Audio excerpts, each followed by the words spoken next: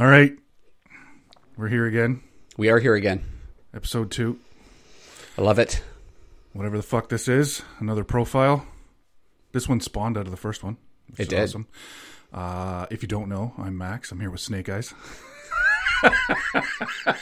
FBI agent at large. yeah. For those of you at home, that's Chris. Not Snake Eyes, but you can call him Snake Eyes. I want it to be known that the my credentials for Snake Eyes FBI secret I still agent, need to see those, by the way. I wish I still had them, but they were hand printed. It'd be perfect to like hang up in the studio if you. Oh my god! Think you can recreate it? I think so. Is there any way you still have the picture you used? Because that would be awesome. I don't know, but I have some old pictures from the from ginger mullet. Pretty close. Nice. Actually, that might even been pre-mullet days. Ooh, shit. So yeah, I can definitely recreate it for those of you wondering what the hell we're talking about. Yeah. I was regaling Max with tales of when I was younger, making up FBI cards, FBI ID cards, and my getting it started early. Yeah. And my name was Snake Eyes, FBI secret agent.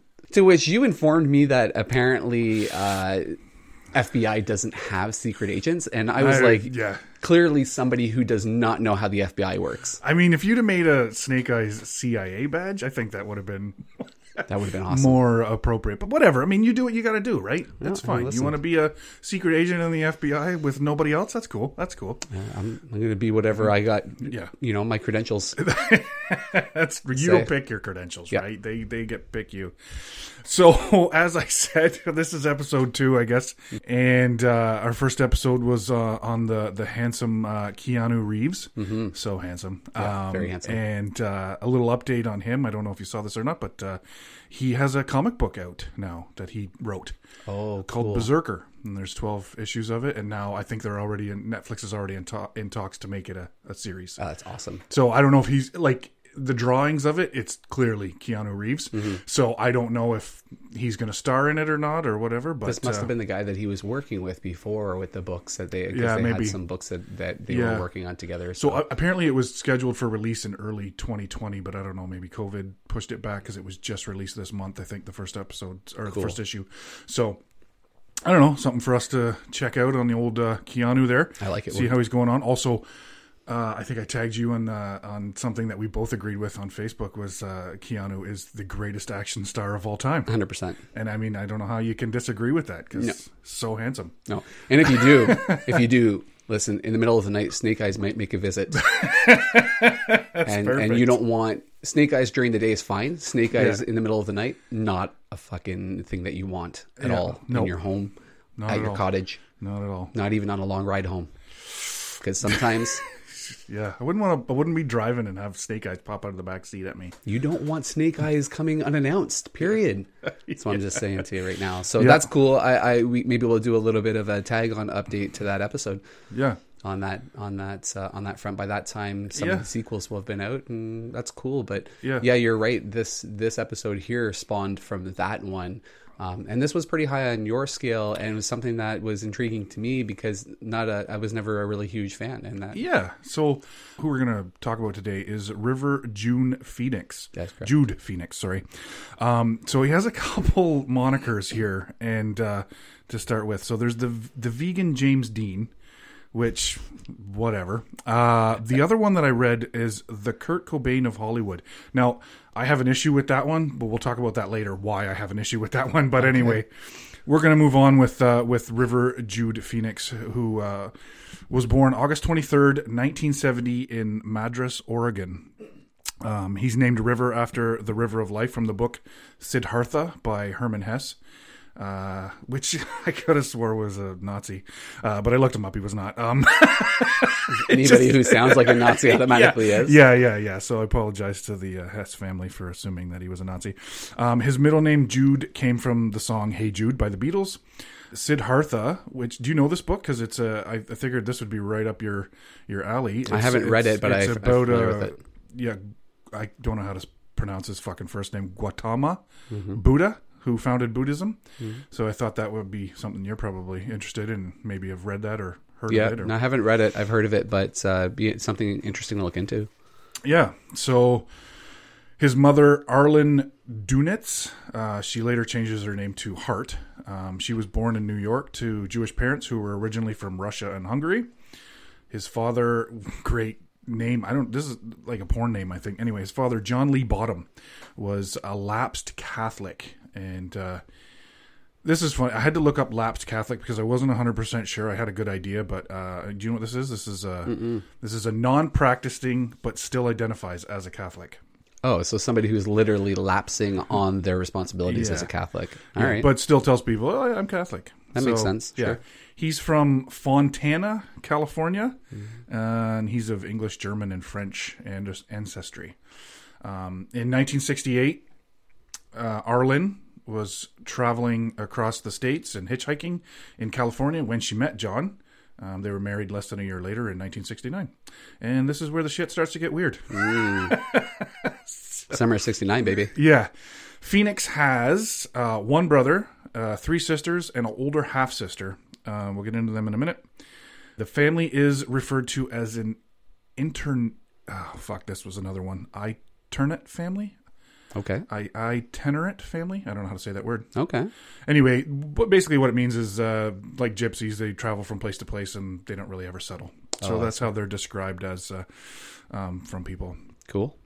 For his brothers and sisters, we've got some really interesting names here, which we're going to go over. And also, each child is born in a different place. Mm-hmm. So we mentioned River Jude Bottom. That was his name when he was born. He was born in 1970 in Oregon. They are all born with the last name Bottom. Okay. So first we'll go with the older half-sister, Jodine Bottom. She was born in 1964 in California. She was... When River found out about her, he wanted to find her, and which he did. She had a daughter when he found her, and I saw some family pictures. They looked very happy. She was accepted into the Phoenix clan immediately, and they all treated her like family member, and he grew up with her as well. So we'll get into the biological brothers and sisters. After River, of course, the next is... This one makes me laugh. I shouldn't laugh, I guess. It's whatever. Rain Joan of Arc Phoenix. We'll go with the Phoenix name because they do change it to Phoenix, but they're all born Bottom. Anyway, Rain Joan of Arc Phoenix was born in 1972 in Crockett, Texas. Next, this guy you're going to know. Joaquim Raphael Phoenix was born... Raphael, eh? Right? Yeah. Nice. Yeah, was born in 1974 in San Juan, Puerto Rico. Oh, okay. Yeah, so we're moving around here. Libertad Mariposa Phoenix, she goes by Liberty, was born in 1976 in Caracas, Venezuela. Mm-hmm. And last but not least, Summer Joy Phoenix was born in 1978 in Winter Park, Florida. You might also know her as Mrs. Casey Affleck. She married Ben's younger brother, and they were married for 11 years. I don't think they're together now. But, yeah, so all of the brothers and sisters, they were bitten by the acting bug and were musicians, and River himself never went to school. In 1972, the Bottoms, at the time, they joined the Children of God religious movement, cult. Mm-hmm. Yeah, so they were missionaries for the movement, or the cult, if you will. It took them all over the place to live. As mentioned, all the children were born in different places. River and his sister Rain would perform with a guitar and sing on the streets to earn food, money, and they would pass out the cult's literature. It was later said that he could read and write and had an appetite for learning, but had no formal education. George Sluizer, he's a Dutch filmmaker who River will work with. He believed that River was dyslexic. So we'll talk a little bit about the Children of God. I don't know, did you look into these guys? I didn't dig deep on it. I just heard of them, and I know that Rose McGowan was actually somebody who was raised in this cult as well. I mean, and that's a quote from an article that I read, not my belief. So, but my belief is it's cult. So it was formed in 1968 by David Berg. It was originally called Teens for Christ. And then they changed their name to the Children of God. I've heard of the Teens for Christ, actually. That's interesting. I didn't know that it was born out of that. Yeah. So the family, after the Children of God, it was then called the Family of Love. then was shortened to just the family. Today, it's still around today, and it's known as the Family International. Okay. So it's very deep-rooted in controversy. River himself, in 1991, he would say about the cult, they're ruining people's lives. As you mentioned, another famous person who was a member of this cult was Rose McGowan. She describes her experiences with the cult in a book that she wrote called Brave. We could probably do an entire episode on this cult, and maybe at some point we will. Mm-hmm. The cult is known for its belief that it's okay to have sex with children. That was one of the issues. There was evidence of this to back this up, that the cult were abusing and raping minors. River himself says he was raped when he was 4 years old. He says he blocked out the details, which he was glad for. And in his words, he said, "I didn't want different body parts that were in my face to make me perverse when I was older, so I blocked it out." So as we're going to go through this guy's life, I'm not 100% sure that he did block that out. Anyway, years later, Joaquim, when they're interviewing him, he would claim, in his words here, it was a complete and total joke because River was so tired of being asked ridiculous questions by the press. So the whole rape story, in Joaquim's words, was made up. It wasn't true. He's saying that River was never raped. It is referenced quite a bit that he was raped in this cult. So, and was that was his quote? That wasn't just somebody saying that, or that was actually River quoting that? River had said that in an interview. They'd asked him, and he had said that he was raped when he was 4 years old, and his quote was about the body parts and being perverse as he got older because so he blocked it out. Joaquim, after years and years and years, he would say, no, it was a joke. River made a joke because he was so sick and tired of stupid questions about the cult, so he started to make stuff up. So in 1977, his parents become disillusioned with the cult and left and returned to the United States. In 1979, after his sister Summer was born, the Bottoms, this is when they changed their name to Phoenix. It was chosen because of its mythical connotations, which I guess present day, if you've seen Harry Potter, you know what a phoenix is. It's a mythical creature that will rise from the ashes, which for them, then the family was signifying a rebirth after years of hardship and maybe escaping the cult life. I'm not sure. Yeah, so I mean, any of the pictures that I looked up of the family, they all seemed very happy. I didn't see any of them having horrible things to say about their parents. I mean, his dad has some problems later on in life, but they didn't really talk ill of anybody that I read anyway. I don't know, maybe you came up with something different, or... Yeah, the only thing that seemed to really come up was about the father. The family seemed to be a pretty close-knit unit, but the father had trouble with alcohol. Yeah. That was reported by a bunch of different people. Yeah. Ramus was one of the people who had commented on the fact that the father seemed to struggle with these addictions, and it was heavily reported that River was somebody who actually would take care of his father a little bit more than vice versa. And I think that that's going to play into what we talk about later on in terms of his on-screen presence, right? As an adult figure and that maturity. And I think it really does tie in, as most things do, to your early experiences in life. For sure. So I think that that's kind of important. And it did make me think and make me wonder about the father's journey and through all of these different, experiences with the Teens for Titans there and the Teen Titan God lovers, the cult, because he was pretty entrenched in it. He was actually named the Archbishop of Venezuela, so they were really in this organization, right? And who knows if the alcohol came before or after, but it definitely seemed like there was an imbalanced relationship between River, who is the oldest, right, and the father. Yeah, for sure. Okay, so while the Phoenix Clan here is in Florida, the children start to perform in talent shows, and they were attracting some attention for their music and acting abilities. His mother actually reaches out to a person she grew up with looking for guidance. And I think I mentioned this to you last night, but I didn't tell you who it was because you didn't come across this. So the person that she reaches out to that she grew up with is Penny Marshall. Oh, okay. From Laverne and Shirley. Wow. So Penny said, sure, come on out to LA because Hart now, I'm not sure if her name's Hart at this point, but we're going to refer to her as Hart.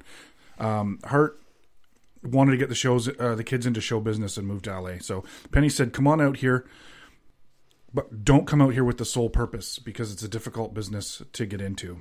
So they went. His mother got the children an agent. Her name's Iris Burton, and the mother started to work for NBC as an executive secretary. For a time when they first arrived in Hollywood, the Phoenixes were homeless and lived in a car. The children took to acting and singing on the street corners again to make money for the family, something that they were used to doing in the cult. Mm-hmm.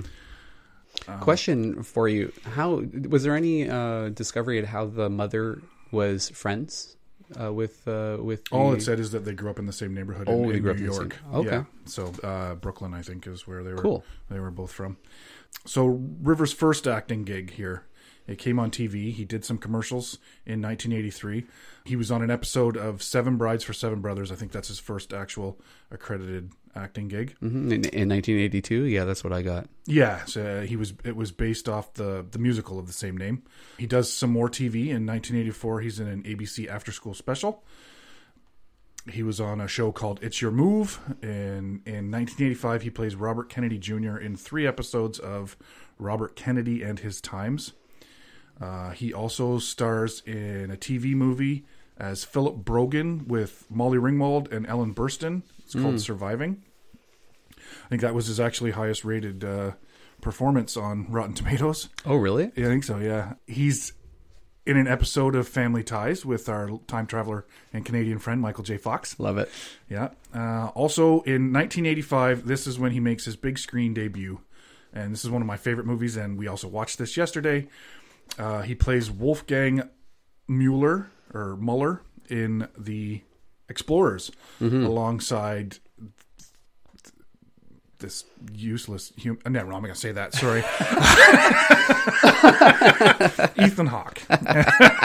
Now, I'd like to kind of take this moment to just let the audience know that there was some real vitriol that you were spewing yesterday about a young Ethan Hawke. He pissed me off in this fucking movie. Several times. He did. He really did. And I've never really felt anything towards Ethan Hawke, but I think as I'm older now and I'm paying attention more to these movies, I don't know. He pissed me off. I said some horrible things, and you know what? I'm not going to take him back. Fuck Ethan Hawke.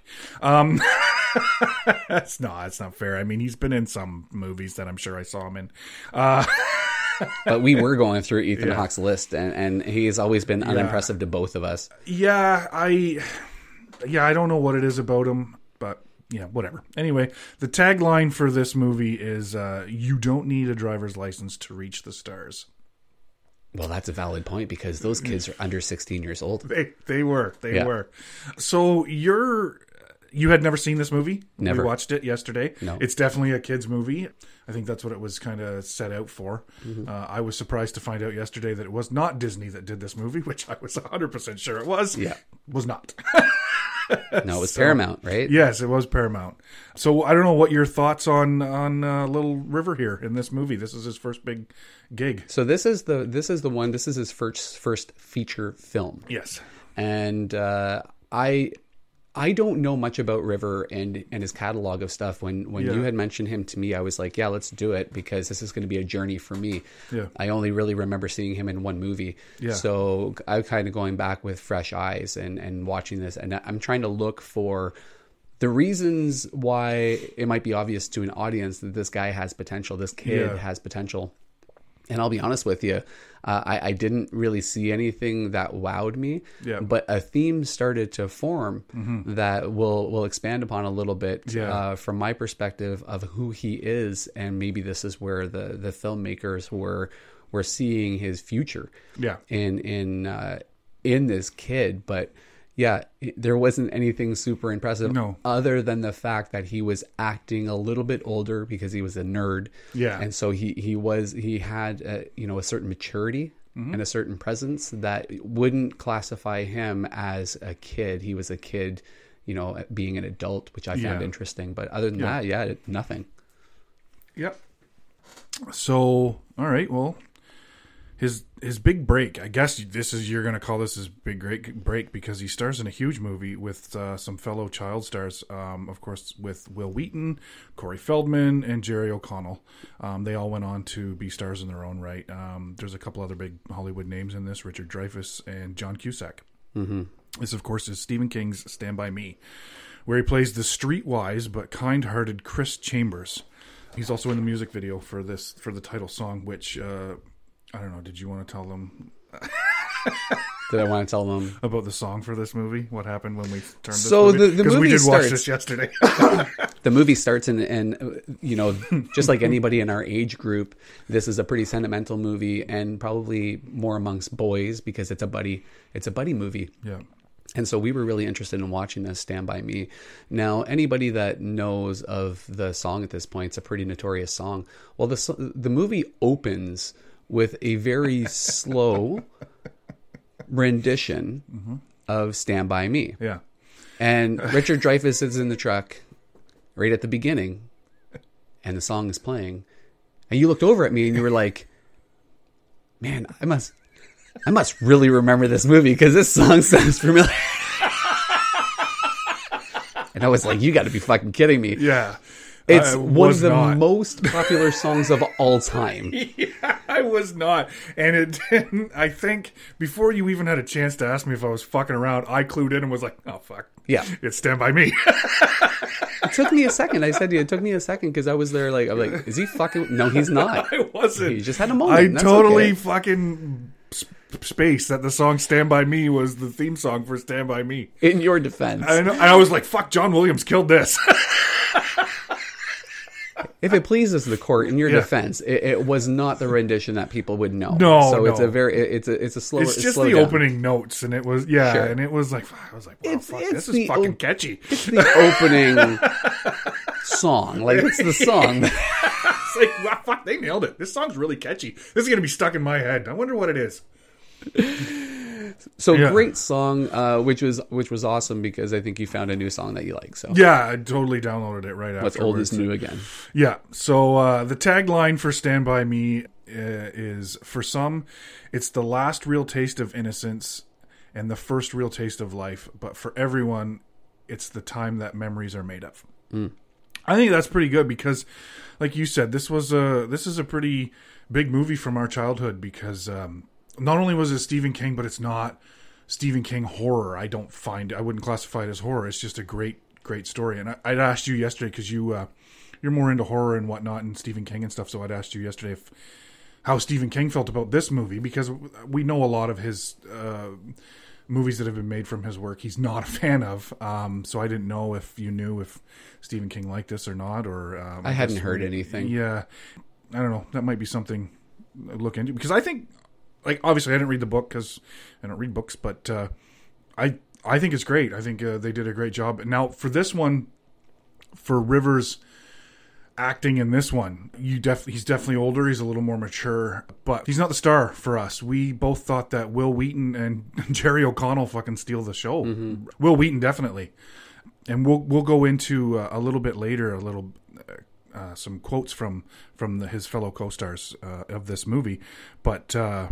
yeah, I think he's fine, but again, this is another ensemble cast with him. He does stand out a little bit, I think, but there's a couple scenes in it, but I mean, yeah, it's an ensemble. I think Will Wheaton steals the show. Yeah, I totally agree.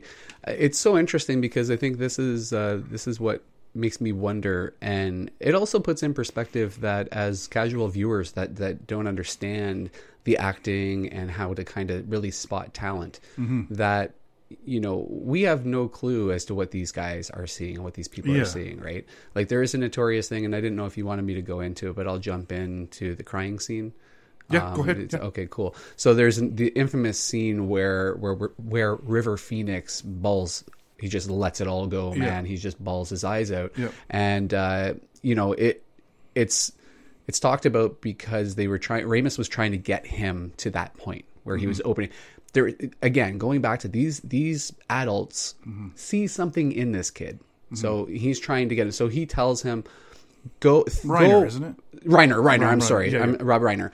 So Reiner says, I want you to go away and I want you to think about a moment where an adult has let you down in your life. Right. And so he went away, conjured this up, came back. They did the scene, killed the scene, according to Reimer and Rob Reiner and everybody that's there. Mm-hmm. And that's it. Now, unfortunately, he couldn't control it beyond that. So apparently, even after that scene was done, they had to get him some counseling in order to get him calmed down again. So he tapped into something.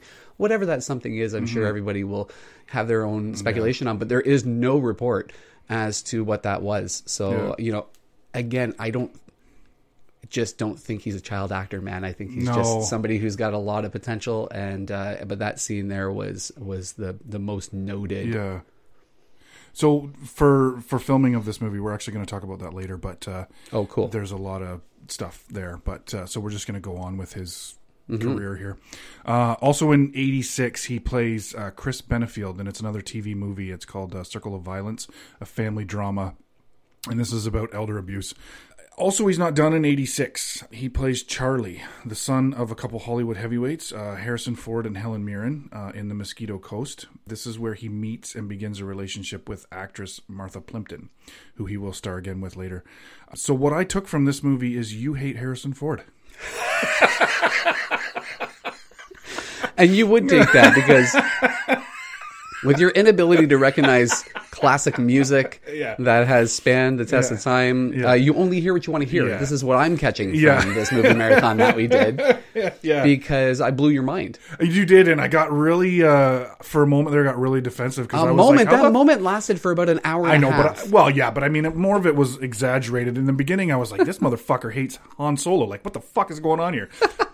That's not what he said, people. But still, I was I got Han Solo is one of my all-time favorite cinematic characters, and Harrison Ford, as we discussed, has a kind of special place in my life, I guess you could say, because it's a link to my dad, who is a big Star Wars and Indiana Jones fan. So. Actually kind of, that was almost a moment of recollection. Yeah, I kind of figured that out as we were talking about it. My dad dressed up as Indiana Jones. He still has the hat and the whip and all that stuff. And, amazing. So the tagline for this movie is he never bargained for what he found.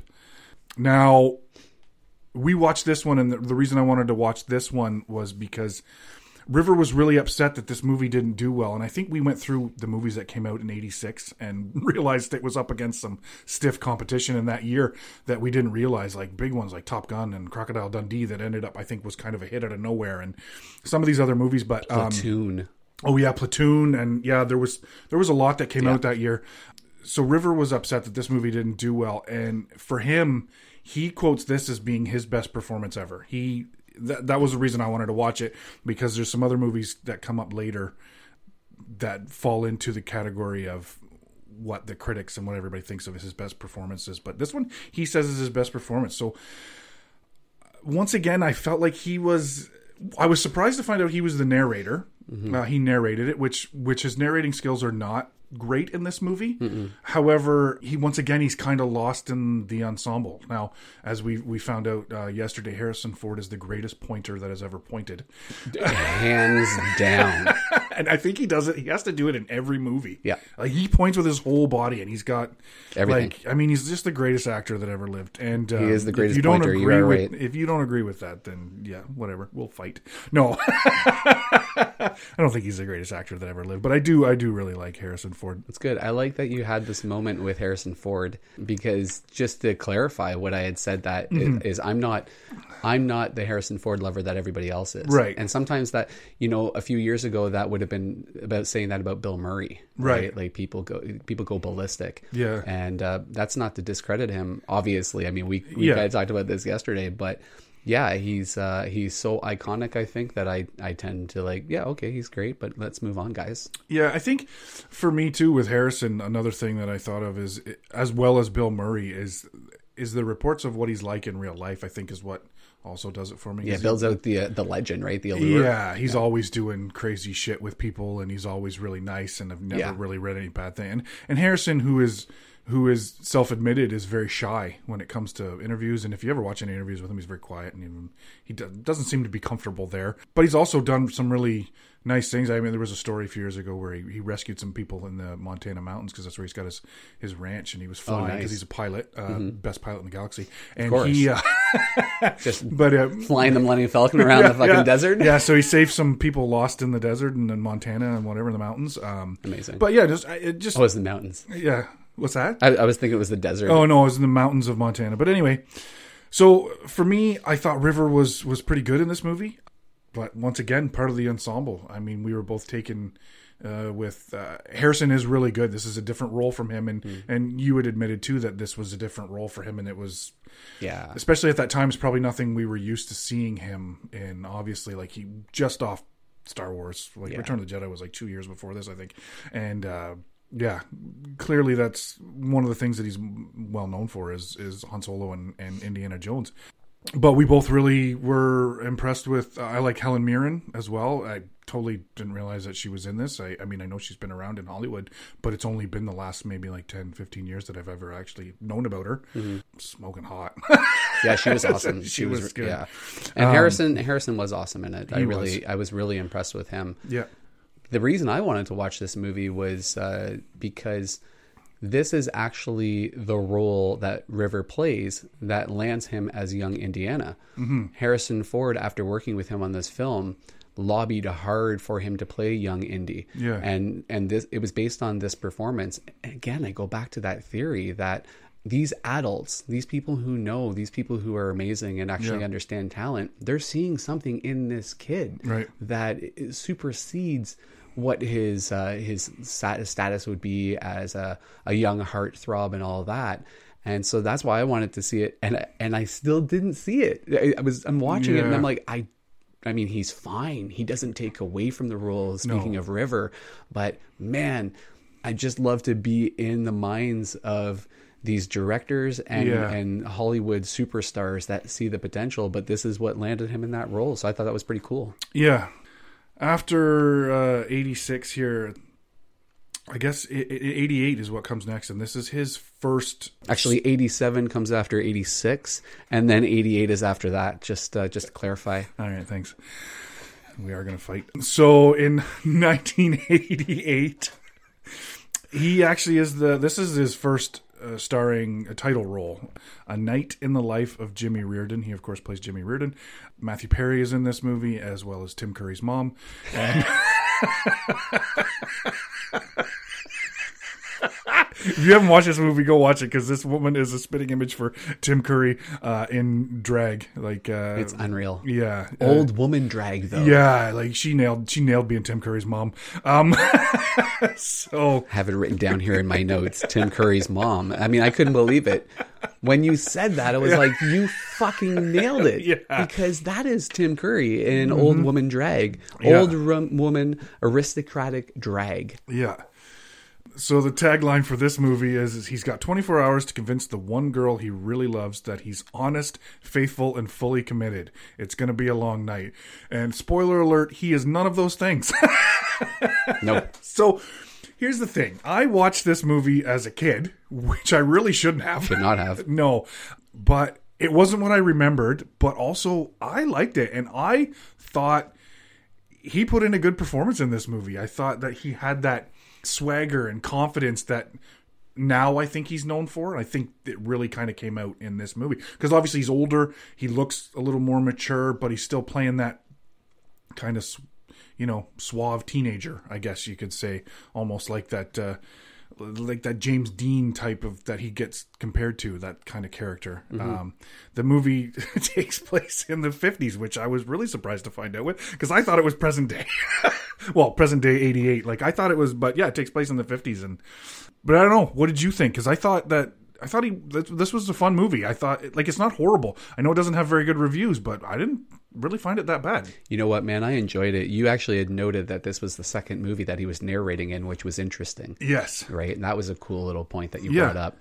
His narration skills, not necessarily that much better than Mosquito Coast, in my opinion. Right. But that aside, 100%. The first thing I wrote down about this was fast talker. He's suave. He's debonair. It's interesting because he's supposed to be like a womanizer, but the women are actually taking advantage of him in this movie, which is fascinating. But this is the prime example as to the theory that I was developing with you, is this guy is an adult star. Yes. And this is the reason why this performance stands out the most so far, because he's acting like an adult. He still has the sweet, innocent, look about him. He has that suave movement and you can see that there's potential there. He's already lost all the baby fat at this point in time. Right. But he is now becoming a teenager, a smooth talking teenager. And I thought it was a great performance. And I thought the movie was really fun, man. It reminded me of like a Great Gatsby, like that really outgoing, flowing, which is obviously something that will tie into what we'll talk about later on with Leo. Yeah. But I really enjoyed it, man. Yeah, I was really glad that we decided to watch that one.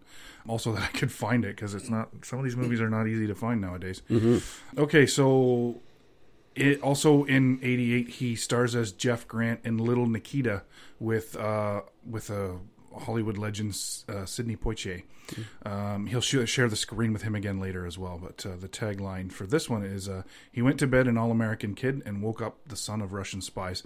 So that's really it for Little Nikita. You and I love movies so much that we could revisit some of these movies and watch them at a later date. There is one that I really want to watch with you at some point, and we'll do that. So also in '88, this is the role, and we watched this last night too. So this is his most acclaimed work when it comes to critics and whatnot. So Mosquito Coast, he felt was his best work. This is the one that everybody else feels is his best work. He plays Danny Pope in Running on Empty. Sorry, I laugh, but that's from a joke last night as we watched it.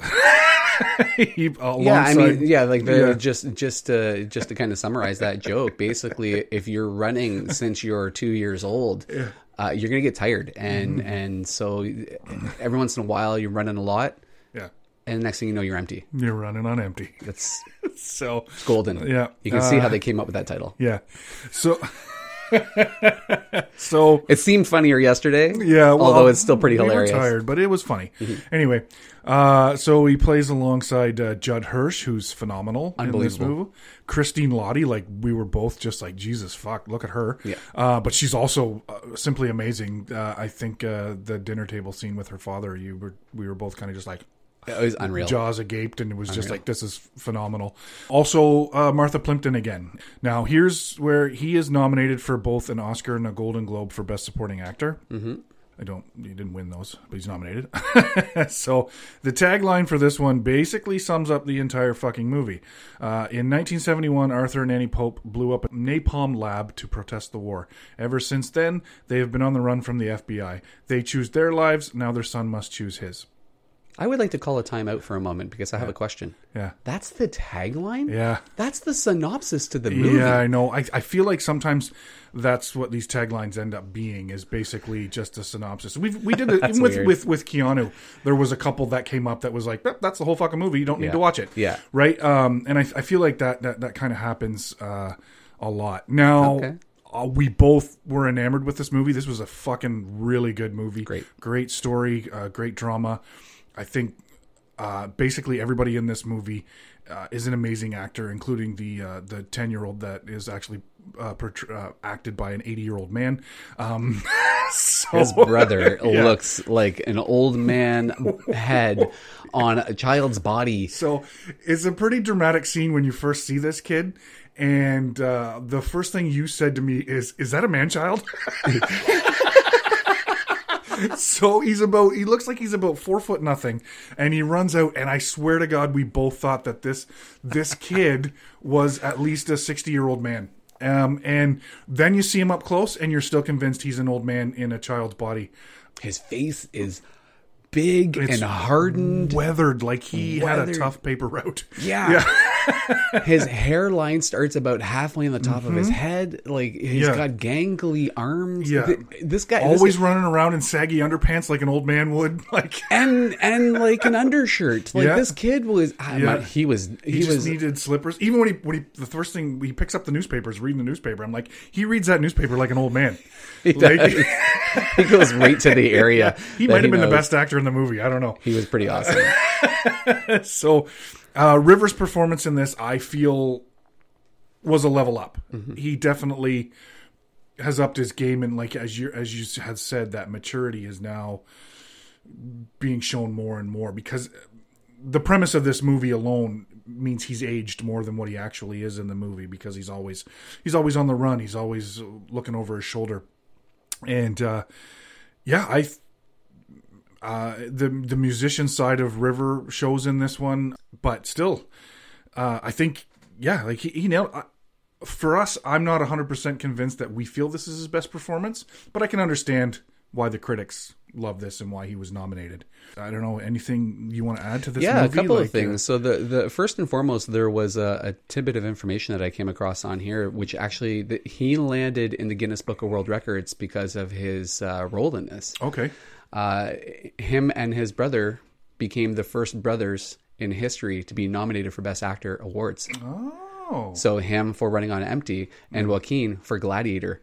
Oh. And so they're in the Guinness Book of World Records for supporting roles? Yeah, well, it says Best Actor, so I think that they Best Actor, Best Supporting Actor roles where they kind of categorize that. Yeah. But yeah, they're apparently in the Guinness Book of World Records for that. Well, that's probably something pretty cool that Joaquin loves, because anything that I read about Joaquin is he adores his brother, and still to this day, which we'll see later. So, great movie, definitely well deserved. I think the nominations. Still, I don't think it's his best performance, but we're going to talk about that in a couple minutes.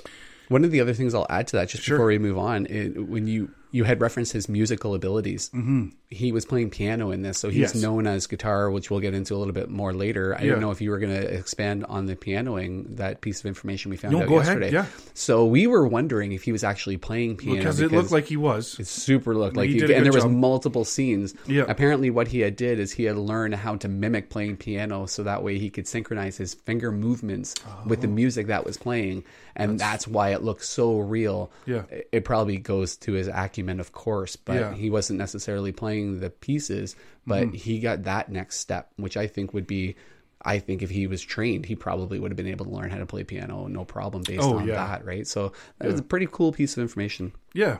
Okay, so here we go into 1989. Now this is his highest grossing movie ever. Unfortunately, it's not his movie. It brings in $195.1 million, and in 1989, that is a fuck ton of money. He doesn't share the screen with him, but he is in this movie alongside your arch nemesis Harrison Ford. As you mentioned this before, he plays young Indy in Indiana Jones and the Last Crusade.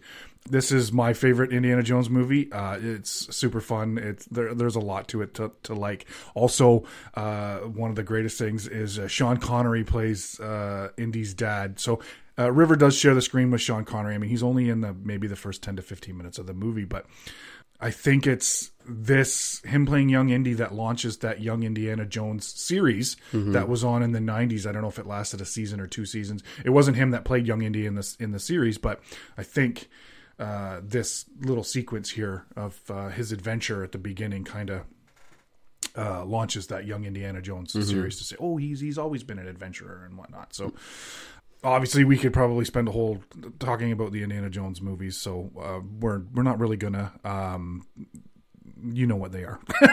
Yeah, but the iconic is what they are. They're phenomenal. The tagline for this one is there was a few taglines. So there's 2 of them here that I wrote because I like them both. The first one is, have the adventure of your life keeping up with the Joneses. And the next one is, the man with the hat is back, and this time he's bringing his dad. I kind of like that one.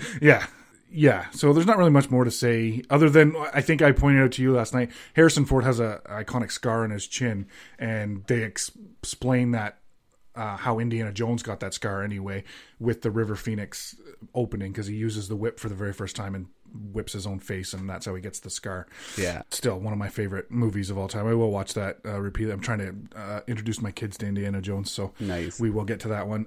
Also in 1989, this isn't an acting thing, but I found this interesting, and I'm not sure if you came across this. He actually auditioned for a part near and dear to us, but he didn't get it. He wanted to be Bill S. Preston, Esquire, in Bill and Ted's Excellent Adventure. That part, of course, went to Alex Winter. So his friend Keanu, and he wanted to be in Bill and Ted's. Now, what would have happened with that, that role, that movie? He would have been around for the sequel, but that role of Bill S. Preston, Esquire would have been completely different. I don't think it would have been what it is, what we know it as. I'm not saying it would be bad or anything. It would be completely different. Phoenix is obviously a different type of actor than Alex Winter. Yeah, definitely. I mean, based on what we were seeing and that growth, I think it would have been interesting. I think that role automatically brings you out of being an adult and kind of forces you into a position where you're acting like a bit of a stoner, of course, and a skater or whatever. So it would have been interesting to see what he would have done with it. Yeah. I agree, though. I think that what Alex Winter brought, if they were going to keep the character the same, would have been fascinating to see if River could have done that or what he would have done with the role. But yeah. So 1990, which we kind of checked out a little clip from last night. He plays Devo in I Love You to Death alongside Kevin Kline, Tracy Ullman, William, my name's not John Hurt, and a young Heather Graham who we didn't see, but I'm assuming she's probably really good looking. Also his real life friend there, the old Chuck Spadina himself, Keanu Reeves. Most handsome man around. Yeah, and his fucking haircut in this movie is fucking amazing. Unbelievable. So anyway, the tagline for this movie, it's not easy to murder a cheating husband, but practice makes perfect. So...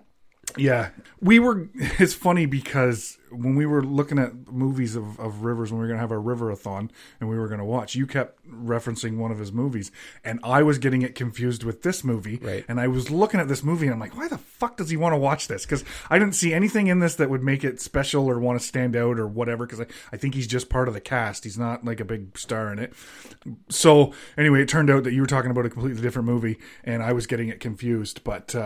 anyway, so we did not watch this one. Maybe someday. I don't know. Maybe. Yeah. Now here, 1991, he's back with Chuck Spadina again here. And this, if you did listen to our Keanu episode, then you're going to know about this movie and how we felt about this movie. If you didn't listen to it, then you fucking should. So we watched this movie right before we recorded our Keanu episode. And another one of his friends from real life is in this movie, Flea from the Chili Peppers. River plays Mike Waters in My Own Private Idaho. For me, this is his best performance. I like Running on Empty. He was okay in The Mosquito Coast. I know he says that's his best performance, but for me, and I think, I don't know, I won't speak for you, but one thing that I can't get over in this movie is that campfire scene. It's replayed in my head I don't know how many times because it's fucking phenomenal, the whole thing. And the fact that the director basically wrote the scene and River rewrote it and said, this is what I want to do. And there's a real reaction that you see in Keanu Reeves in this.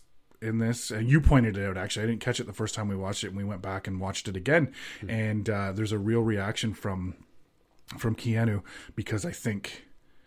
River rewrote this, and I think the director asked him, is Keanu all right with this? And he's like, yeah, it's fine. So anyway, your thoughts on My Own Private Idaho? Again, I know we went over it in the Keanu episode, but we kind of stuck to Keanu's performance. Yeah, I mean, this is an example of breaking outside of just the suave demeanor that he carries with him that we saw in earlier movies and started to see come out in Jimmy Reardon. That... he's breaking away and he's playing a character that actually has a disability or an affliction. And so it's always interesting when people have to act a certain way.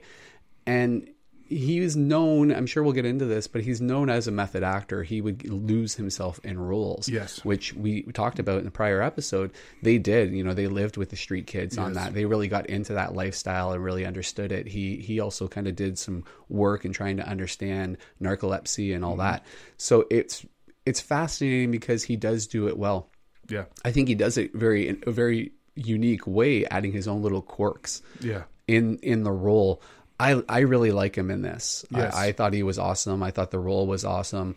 You really start to see what the whole picture of the research going into this for me is. This guy is just talent. He's just art. Mm-hmm. He's very art. And you see that in rewriting this role, or rewriting this scene, and in the role itself, that he is tapping into an artsy form that's on deeper levels. I'm not going to say that this guy's the most deepest soul that ever existed, but he clearly was thinking about things, and who knows, probably it was his upbringing, maybe a maturation before his time that allowed him to think about these things. But the role itself, I think, was fabulous, and learning more about him as a whole, you can definitely see that this guy thought about things on a different level, like certain people that we've talked about before, like a Kurt Cobain, even, right? That kind of taps into a different level. So I really liked him in this role. Yeah, this is by far, I think, his best performance. He is nominated for a bunch of awards for this, not the big ones like the Oscars or the Globes or anything like that, but the tagline for this movie is I think, just a great quote all around. It says, "This road will never end. It probably goes all around the world." I think that's awesome. I mean, it does. I think he actually might say something like that at the beginning of the movie when he wakes up and he's out in the middle of like buttfuck nowhere and he's looking down this long ass road. Mm-hmm. So anyway, yeah, that's. I mean, if you haven't seen My Own Private Idaho, I highly recommend it. I think it's a great movie. And I'm not going to go back into Keanu, but like, he fucking nails it. So he's phenomenal, man. Yeah. So also in 91, he plays Eddie Birdlace in Dogfight. Now, I was looking at the cast for this, and it's funny because listed as Sailor Number 1, so you know it's a huge role, is Brandon Fraser. Oh my God. Yeah. So Brandon makes a little appearance in this one. The tagline for this movie was, "The rules of the dogfight were simple. Everyone puts in $50 and the guy with the ugliest date wins." That basically sums up the movie. Now, I feel a plot like this not being made today. Not kosher, man. Not PC. No. And I mean, there's been forms of this before in TV shows that I've seen where the people bet and they want to bring the ugliest girl to it, which I think is As Good As She Gets was the premise of that, or something along those lines. But there was a bunch of them, right? Yeah, and I think it's this day and age, it's horrible. It may have flew back then, but there's a lot of stuff that went on back then. I mean, I spoke to you yesterday that there was a few movies that I've watched in the last little while that I'm just like, geez, you notice stuff now that you didn't notice back then because it was so flip and so casual, like using a certain word that starts with an F to describe homosexuals, and it was in a lot of movies, and I never picked up on it because, I mean, I'm not ashamed to admit it was definitely wrong, but we used to use that word all the time when, oh, you're such a, and we'd say it to each other, not in that we didn't mean it that way, but I've stopped using it because it doesn't matter how I mean it. It's a horrible word. So you just grow and you learn, right? Yeah. You learn what's acceptable and you learn how it affects people. Yeah. You learn that it's just kind of gross. And if you're not committed to it, that was the belief that we always had. Yeah. Is, well, we don't hate gay people, or we don't hate women or anything like that. It's like, well, why would you use terms that people actually hate those groups use? And so it's just a changing and recalibrating. Yeah, for sure. So yeah, I don't think that movie would be made today. I might watch this at some point just to kind of see how it is and whatnot, but I don't know. It wasn't on our list. I wasn't really interested in it. Mm-hmm. So that's 91. 92, he's in a movie that I love. We haven't watched. I'm going to watch it with you. This is the one that I was talking about that I want to watch with you, just because I'm interested to hear, because we both have unique takes on, not saying that we're movie elitists or anything like that, but we have unique takes on movies. This is it's just a silly, predictable, formulaic plot for me. He plays Carl in Sneakers. Now, listen to the cast of this movie. This is old Hollywood, really, kind of, in a way. And some of these people are still around today, but yeah. So Ben Kingsley, fucking phenomenal actor. Now, this guy, you might not recognize his name, but you definitely know the actor, Donal Logue. Mm-hmm. So, trying to think of the most iconic role that you would remember him from. He is in Blade. He's one of the vampires in Blade. He's the one who's actually getting a blowjob at the beginning of the movie from the two girls. The guy that loses his hand a couple times. Yeah, I know him. That's him. Mary McDonnell. Okay. She's not bad. David Strathairn. Definitely another guy that you might not know that name, but you'll definitely recognize. Dan Aykroyd. Yeah, know that name. Yeah. Sidney Poitier again. Just... Yeah. If you haven't seen like To Sir with Love or Guess Who's Coming to Dinner or any of those In the Heat of the Night, they call me Mr. Tibbs. Yeah, fuck. That one gives me goosebumps. So with a name like Poitier, you know that you know what you're getting immediately. Yeah. Robert Redford. Wow, is in this one, and have you watched a lot of Robert Redford or anything? He's in this MCU now. Yeah, like have you seen The Natural? I don't think so. Oh, I watched that one day because I was just like, what the fuck is this movie always talking about? And it was 3 hours long, and this movie came out, I think it was like in the 70s, and I sat there through the whole movie just like, wow, this is it's a great movie. So there's also a surprise cameo at the end of this movie, an actor. If we're going to watch it, I'm not going to give it away unless you want me to. I don't care, but it's a very iconic voice that shows up in this movie and near and dear to us for sure. So I probably just told you exactly who it was. James Earl Jones. 100%. Is it really? Yeah. So he's not in it very long. He does a kind of like a little surprise at the end. Speaking of James Earl Jones, I don't know if it's his first role, but the earliest role that I've ever seen him in is the name escapes me at the moment. Shit. Fuck. Well, okay, keep going. All right. God damn it. So the tagline for this movie is a burglar, a spy, a fugitive, a delinquent, a hacker, and a piano teacher. And these are the good guys. Oh, jeez. So River Phoenix plays the delinquent out of those people. Amazing. Yeah. So I like this movie. I watched it when I was younger with my mom and my stepdad, and it's just fun. I've always... it's like I said, it's very formulaic and it's kind of predictable. I don't think it did very well when it was released, but so we'll check that out sometime. We'll watch that. Maybe we'll do a little mini-sode, as the kids are calling them these days, on a review of that movie. Mini-sode is an actual thing. Yeah, I've heard it used a few times. Okay, cool. For podcast episodes, mini-sodes. Sorry, I wanted to circle back on James Earl Jones. Yeah. For some reason, I'm just not in the frame of mind right now. Yeah. But it was Dr. Strangelove. Oh, okay. Yeah. I don't know if you've ever seen that movie. No, I haven't, but I did know that he was in that. Phenomenal. Yeah. So, also in 92, he's in a Red Hot Chili Peppers video as himself, the song Breaking the Girl. I do not remember this song, and I'm going to be honest with you, and I don't know if this is a controversial opinion. You can go ahead and tell me. The Chili Peppers are the most overrated, mediocre band ever. Your hate, I discovered. Your hate for the Red Hot Chili Peppers, I only discovered a few months back. And I'll be honest, I do feel that they're overplayed and whatever. I'm not a big fan of Chili Peppers. What I will say, though, is in researching this, I found some footage of Flea and River jamming. Yeah. Flea... Holy fuck on bass. Flea is phenomenal. Shit. I will not take any skills away from Flea whatsoever. I'm saying the band as a whole. And they have some interesting stories. Anthony Kiedis, his life story is fucking whacked. But we will not do an episode on the Chili Peppers. Just saying. So totally on board with that. Yeah. Okay, so here, the next movie here. Now, this movie is a bit strange. Not just because of the fucking premise, but it's filmed in 92. It has a limited release in 93 and then a theatrical release in 94.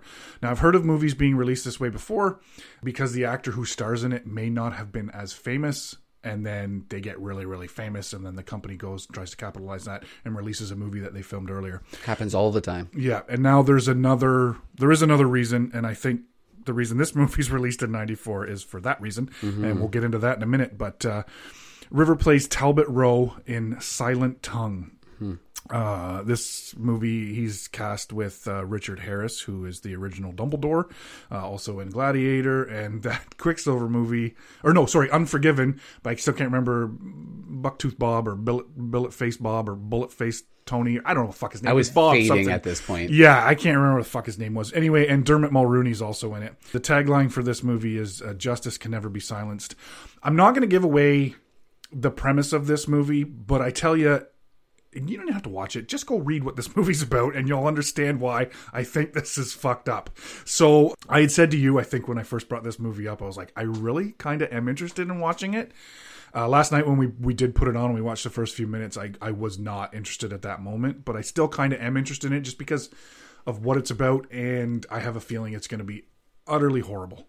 Yeah, I think it's one of those things where you really have to, it's what I used to call a 2-movie night. Mm-hmm. You have to make sure that you have something afterwards to buffer against it, because it's going to be a movie that's not really going to make you feel good when you're watching it. Yeah. The only reason I wanted to watch it was because of another piece of information that I shared, Richard Harris. Yeah. So Richard Harris being in Gladiator and being in this marks exactly him sharing an on-screen dad with his brother Joaquin. So I thought that was kind of cool. I never even thought of that, but that's cool. Yeah. So also in 93, and this is the one that you wanted to watch that I was getting confused with the other movies. He plays James Wright in The Thing Called Love. Mm-hmm. Dermot Mulrooney's also in this movie. And you know who else was in this movie? Tell me. Sandra Bullock.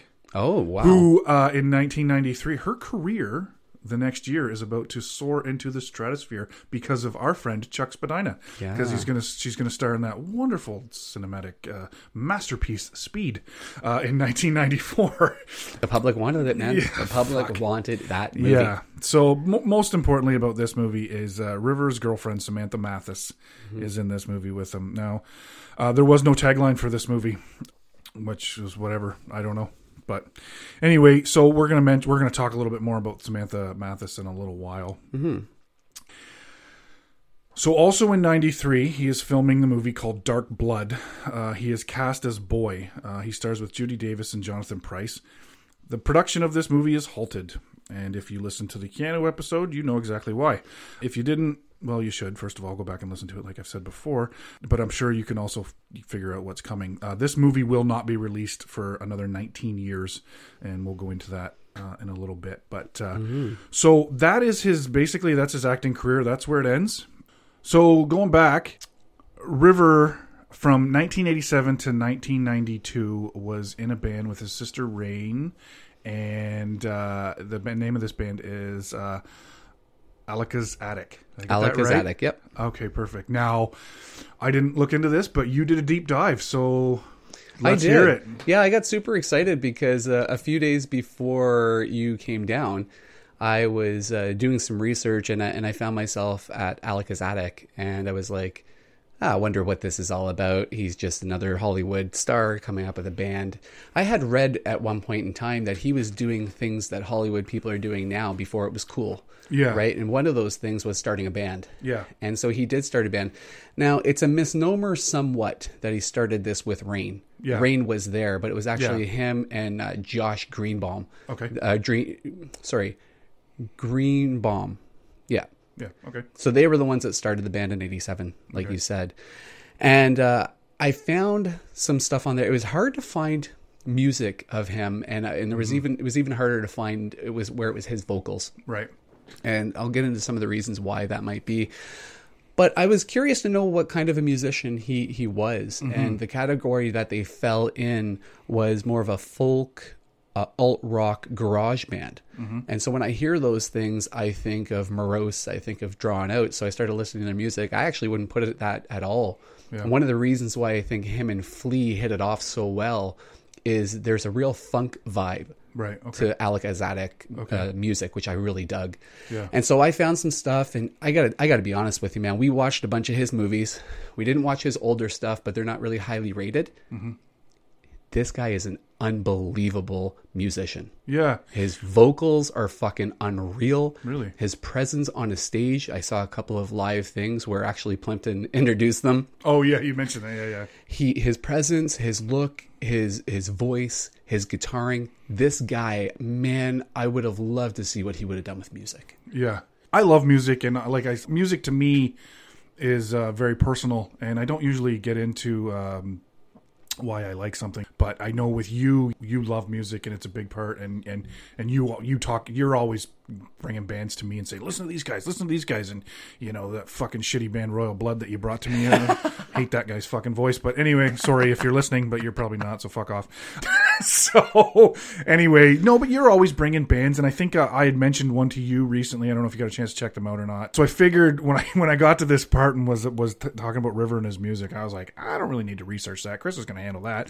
So because I mean, I do like it, and as you can see in most of his movies that we did watch, there is some sort of element for his love of music that you do see, whether it's the harmonica, which was in like 3 or 4 of the movies that we watched yesterday. Also him rocking out on the blow up guitar, playing the piano.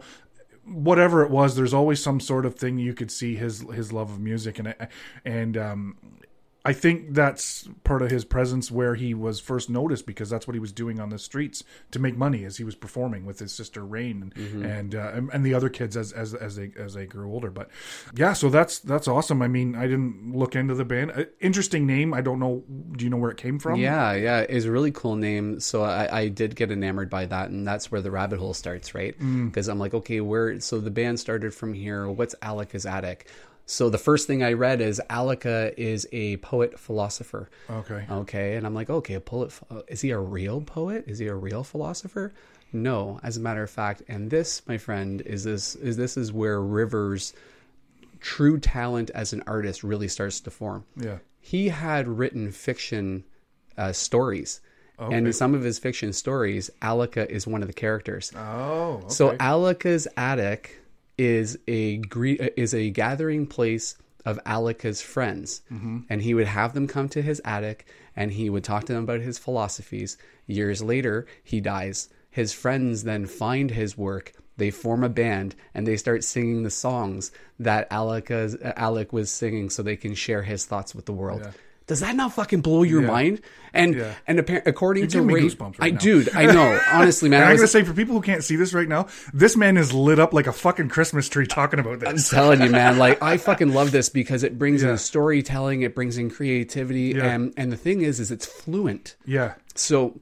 Or it's fluid, sorry, because what ends up happening is I read another thing from Rain, and she starts talking about Aleka, and she says, yeah, you know, every time he would tell this story about Aleka, it would get a little bit more exacerbated. It would get a little bit more blown out, because you could tell that this was an idea that River was floating in his mind. Right. And whether he identified with the character or not, it's very hard to find more information. That's pretty much all there was. But that's all you really need. Like-minded artists coming to this guy's attic, getting together as a society of artists. I fucking loved it, man. So as you're telling me about this, and I'd mentioned at the beginning there that I didn't like the moniker of Hollywood's Kurt Cobain, but now that just linked me to Kurt Cobain, because Kurt did a lot of stuff, and he had an imaginary friend, Botta, who he wrote to.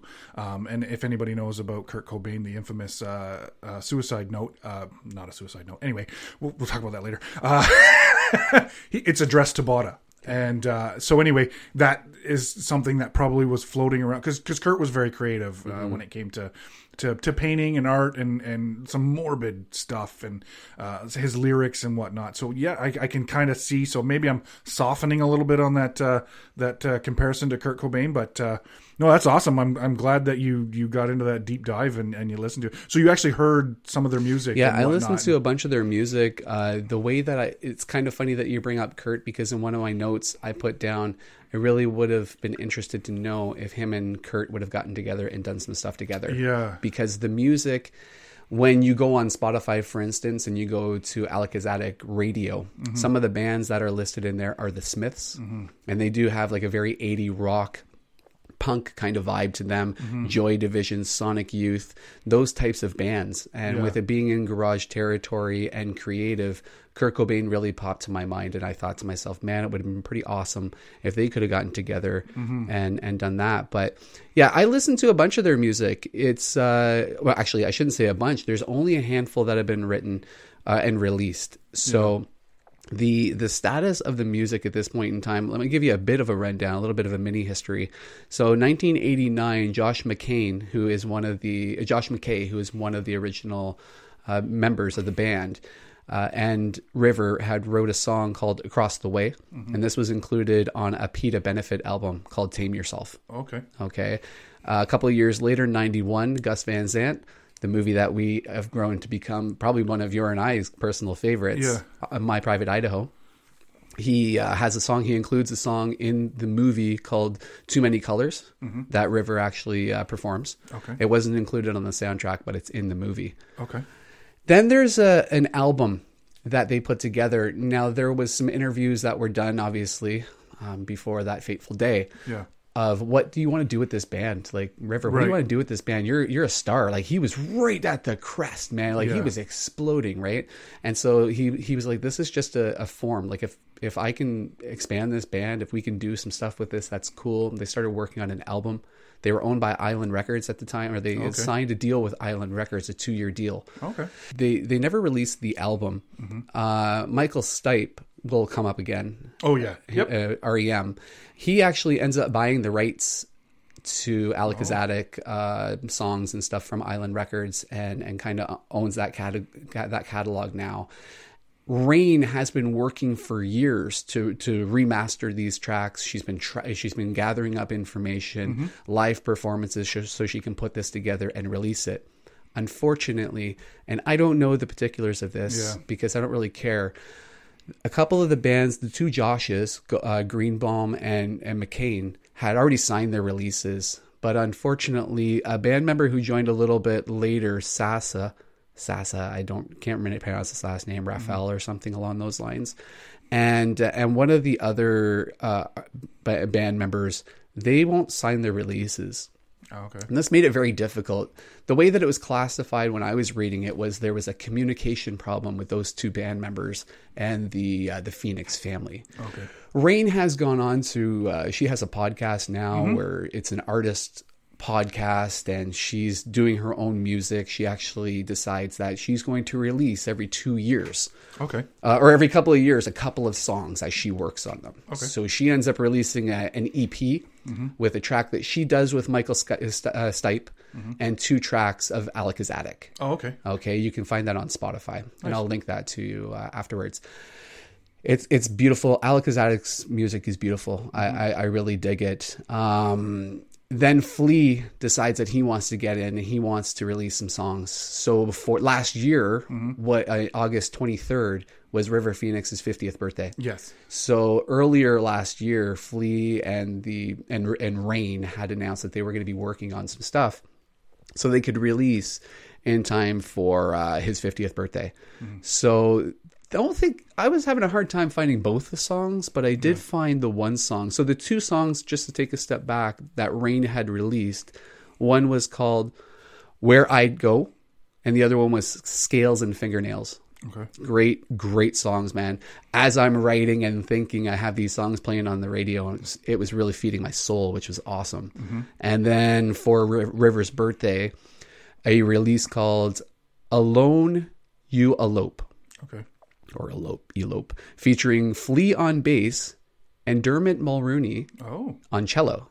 On cello. Nice. So I listened to that song too. Beautiful. I mean, the rendition of it, Rain also sings on it. She designed it. It wasn't originally supposed to be a duet, but as she was singing it and putting things together, and I'm sure some people would be like, oh, she just wants to further her career. Whatever you think. But she turns it into a duet. It's beautiful. It's absolutely beautiful. Awesome. So that's what ends up happening there. And as far as I know, she's still working on some more songs to be released. The statement that she had made is that she wants to make sure that they're released with the quality that River would have wanted and would have approved. I have to be honest with you, as much as his acting career is there, and we dove in a little bit on that, to me, once I saw, heard, and read Alec is Attic, this guy is a fucking mega superstar. And, you know, it's really... It's, of course, goes without saying, it's unfortunate we didn't get to see more of him. But the fact that there is at least a little bit of him out there, highly, highly recommend. Even jump on YouTube, type in Alec is Attic, and listen to some tunes, man. This guy has fucking talent. And so, yeah, that is totally fascinating for me. Awesome. All right. Perfect. What I want to do now is I want to talk about Stand By Me a little bit more. Because this is obviously that's the one that kind of launches him. A few years ago, it came out in '86. They did the 25th was it 25th anniversary? I don't know. I think it was the 25th anniversary. Probably 25th, yeah. Yeah, so they did the 25th anniversary, and they talked to the cast. So first, we're going to talk about Corey Feldman. We had some thoughts on Corey Feldman yesterday, where he is basically to say, I don't hate him. I don't, not like him. I think he's fine. I like him in a lot of the stuff that he's in, but as we know from Hollywood, he fizzles out, and I think it's because he didn't grow and adapt, and he basically is that child star. There wasn't much for him afterwards, I think, which is too bad. But if you know anything about the Corey Feldman story, then you know what's going on with him. But he might also get an episode on this, but it'll probably be a two Corey's episode. We'll get into him and Haim. But so anyway, Corey Feldman says this is where he lost, where Phoenix lost his virginity. The first time they smoked the dreaded marijuana. The first time they did that. Corey says there's a lot of firsts that happened for him and River on this movie. They became friends and very close friends while filming this movie. He says that all River would talk about when they were not filming was sex. But he's a 15-year-old boy. Of course, that's what he's talking about. That's what they're all talking about. So I don't think that he was trying to say that, he was addicted to sex too or whatever. No, he was a 15-year-old boy. Yeah. If you've been, probably not even just a 15-year-old boy, if you've been 15 years old, your hormones are flying everywhere. So yeah, you're fucking talking about it and whatever. So he does tell a story here. River was interested in an older teenage girl at the time, and she wanted to have sex with him. So River, according to Feldman, went to his parents and asked for their permission if he could have sex with this girl, which they granted, I guess, because he set up a tent in the backyard of the house they were renting and decorated it all up to get the right mood. Wow. So I'm assuming this is the girl. This is where he lost his virginity. All right. Yeah. So they did some... Seems very respectful. Yeah. Yeah. But I mean, we kind of saw that in Running on Empty, where his dad's talking to him if he's asked if he's sleeping with her. Yeah. And he doesn't lie. Yep. Yeah. And he's like, okay, good. Well, and I mean, say what you will about the cult angle, right? But obviously with him dealing with things in his head a certain way for whatever reason, he was able to get a comfort level with that sexual component, which God bless him for that. Yeah. And by God, I just mean whatever you believe in. Yeah. There's a lot of interviews, and if you want more information on this movie, you can find this online. But I'm going to talk a couple things here about what each of them said. So he had a different relationship with each of the child stars. So Feldman's really upset that him and River didn't stay friends afterwards. He really regrets that to this day. Jerry O'Connell. Now, this is funny because Jerry O'Connell, from what I picture of Jerry O'Connell like in his real life, this is it, really. He just seems utterly happy. And so he says his best memory was all of them lighting off fireworks together, because where they filmed in Oregon, it was legal. So they got like a buttload of fireworks, like this big trunk load of fireworks, and they just lit them all off. And he says they lit up the sky, and it was awesome. He loved it.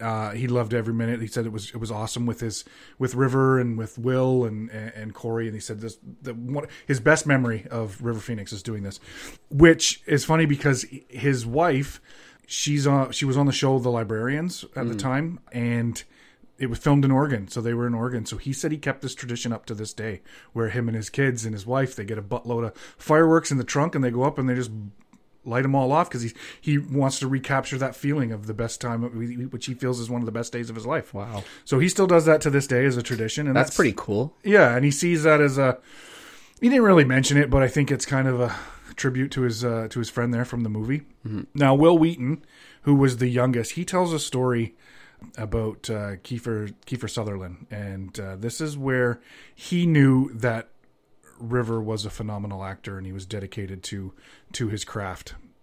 And he's at 15 years old, and this is what Will talks about.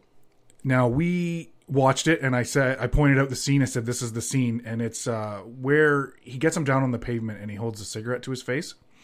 So apparently while they were filming it, it was an actual lit cigarette, and Kiefer wouldn't get it that close to his face. And River wanted this to look real. So he said to Kiefer, closer, get it closer. I trust you. I want to use this fear. So Will says he remembers that sticks out to him because he's like, what the fuck? And he was using it. And when you watch the movie, he does get pretty close to his face. Mm-hmm, mm-hmm. So that's what Wil Wheaton remembers. And he wanted it to be the scene to be very authentic. And he wanted it. And I mean, say what you will about his acting in this movie or whatever, but that is a pretty...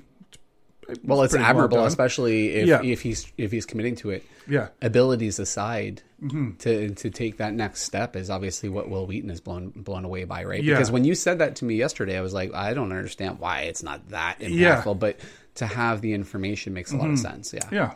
So that's just a little bit. I mean, there's tons of stuff out there on the reunion, the remembering of Stand By Me and whatnot, and these guys have a lot of wonderful things to say about River. And mm-hmm. If you want more information, I'm sure you can find that. I didn't really want to go into much of it.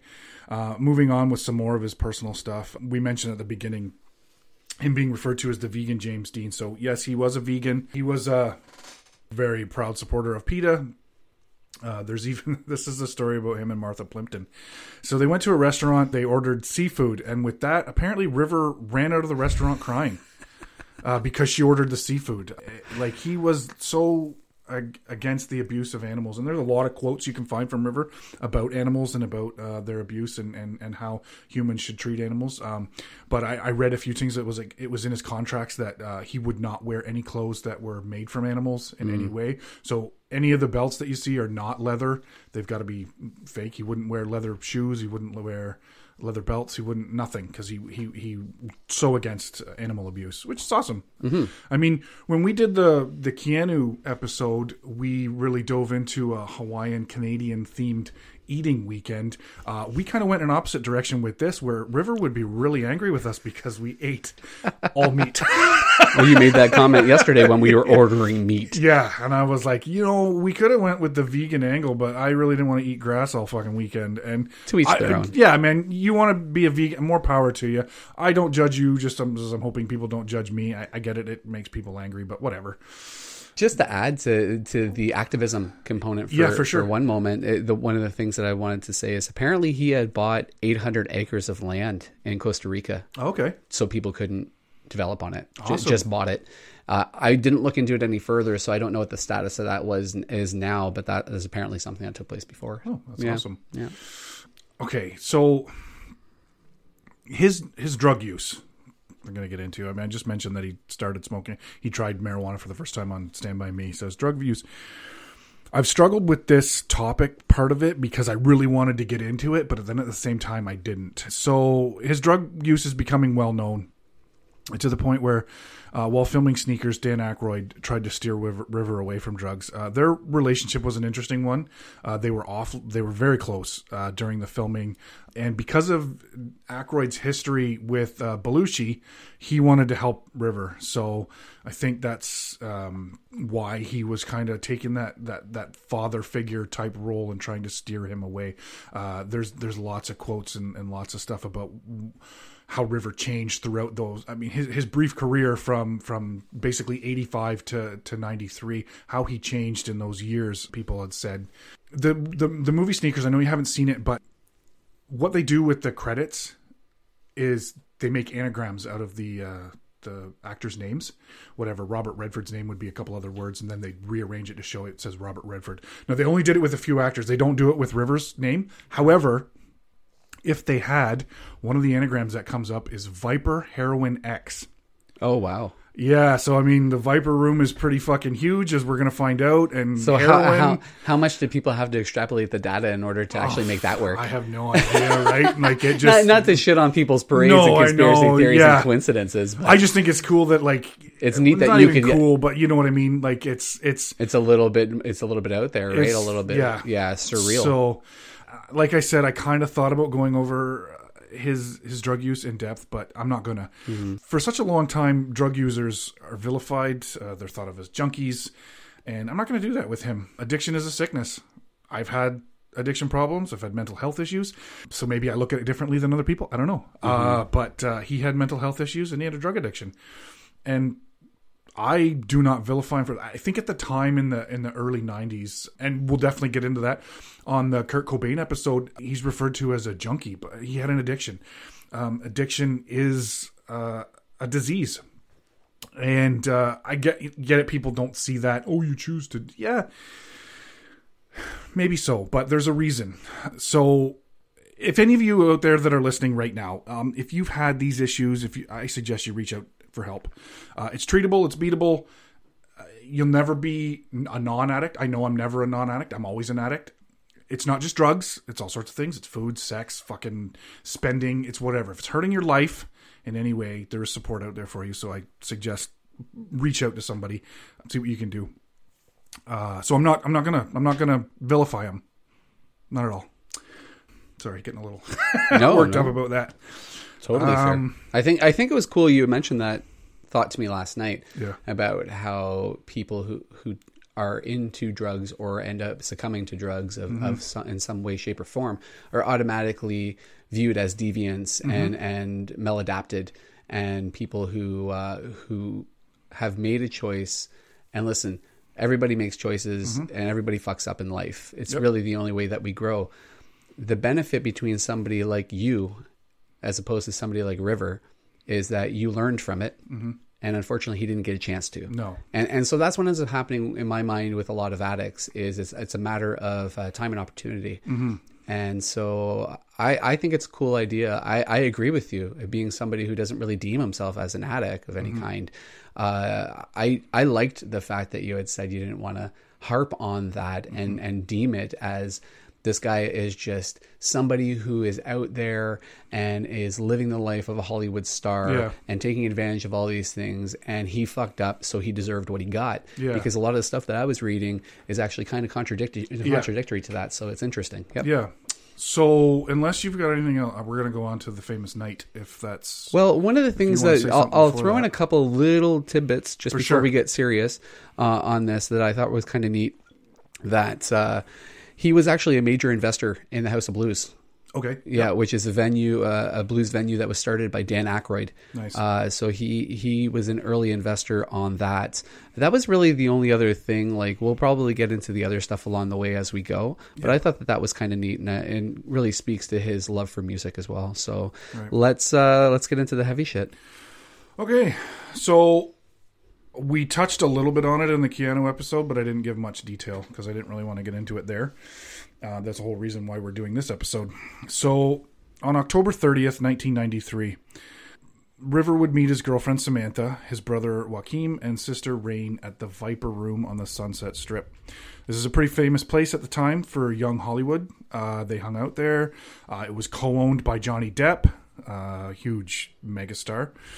Now, there's a couple versions of the events that take place on this night, and I think you have Samantha's version. Mm-hmm. We're going to go over that in a minute. I'm going to give you Bob Forrest's account, and Bob Forrest he was a musician, and he was a friend of River, as well as the Chili Peppers. He wrote a memoir called Running with Monsters in 2013, and that's where this account of the night comes from. So... here we go. On the evening of October 30th, 1993, Phoenix was to perform with the band P.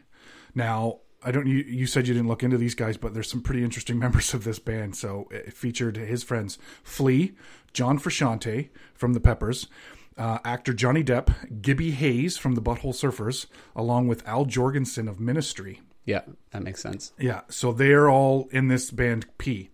They're performing at the Viper Room, as we said. Forrest claims that Phoenix and Frusciante arrived at the club together. Now, there's reports that Phoenix was already high when he got there. He was on something when he got there. They would meet Phoenix's girlfriend, Manthis, the brother, and Rain, along with Flea and Depp. Now, when they sat down, this is all from Bob Forrest's system. They sat down, somebody broke out the coke immediately and passed it around. River was obviously wasted and was unsteady as a boxer who had just taken too many headshots during a 15-round bout. This is his complete lack of motor skills made me think he was drunk. Heroin will make users lean when they stand still, but you almost never see them stumble and fall. During the performance by P, Bob says that the band P, they were always fun to watch, and tonight they played really well. It was great fun until I felt a hand tap me on my shoulder and I turned to see River. He was a whiter shade of pale. He says, "Bob, I don't feel so good. I think I'm ODing." Forrest was doubtful that Phoenix was overdosing until usually as you're ODing, that's it. But he offered Phoenix a ride home. The actor declined, saying he was feeling better. Bob tried to reassure him. He said, "I don't think you're ODing. You can still stand and talk." He goes, I still have guilt to this day for dismissing his worries so casually. A few moments later, Forrest said that a commotion erupted in the club, and he went outside to find Mathis screaming as her boyfriend was laying on the sidewalk having convulsions.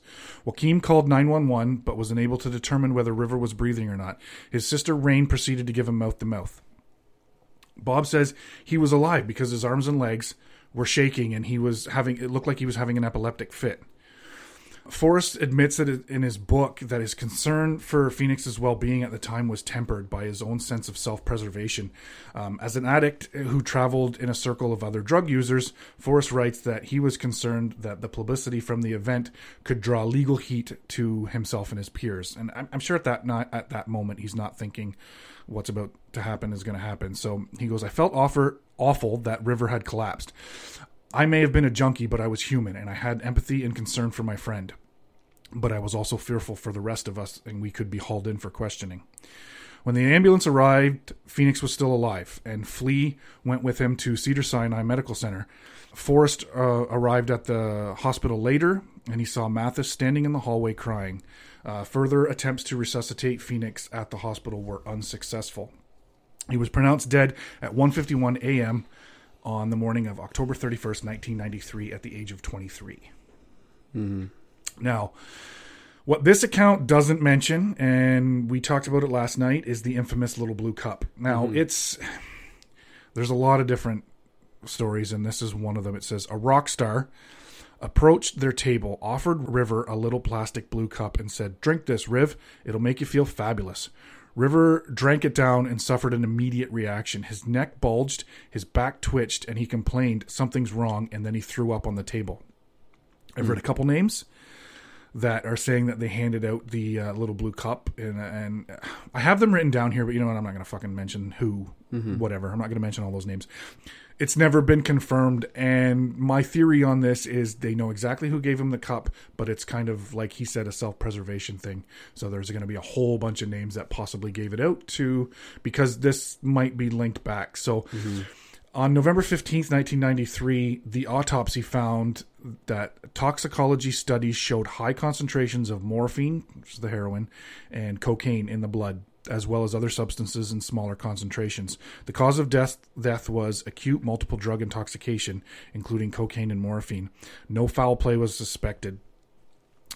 I looked at the coroner's report, and it says there's no injection points, there's none of that. So that means it was either inhaled or ingested. So that goes along with the little blue cup theory that he drank it, and that's how it got into his system. A couple of the other drugs that they found in his system was Valium, marijuana, and a couple other smaller things in smaller doses. So that goes to that he was high when he already got to the club. There was some other stuff, and the cocaine they said was passed out there.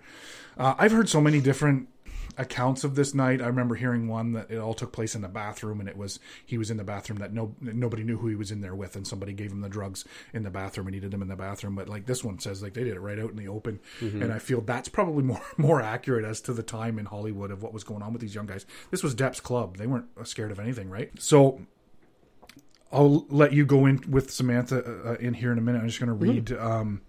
On November 24th, 1993, Hart Phoenix, his mother, published an open letter to the Los Angeles Times, and this is what it says.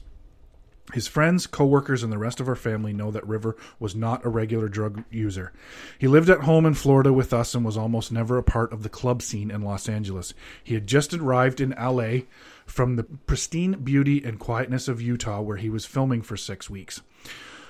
We feel that the excitement and energy of the Halloween nightclub and party scene were way beyond his usual experience and control. How many other beautiful young souls who remain anonymous to us have died by using drugs recreationally?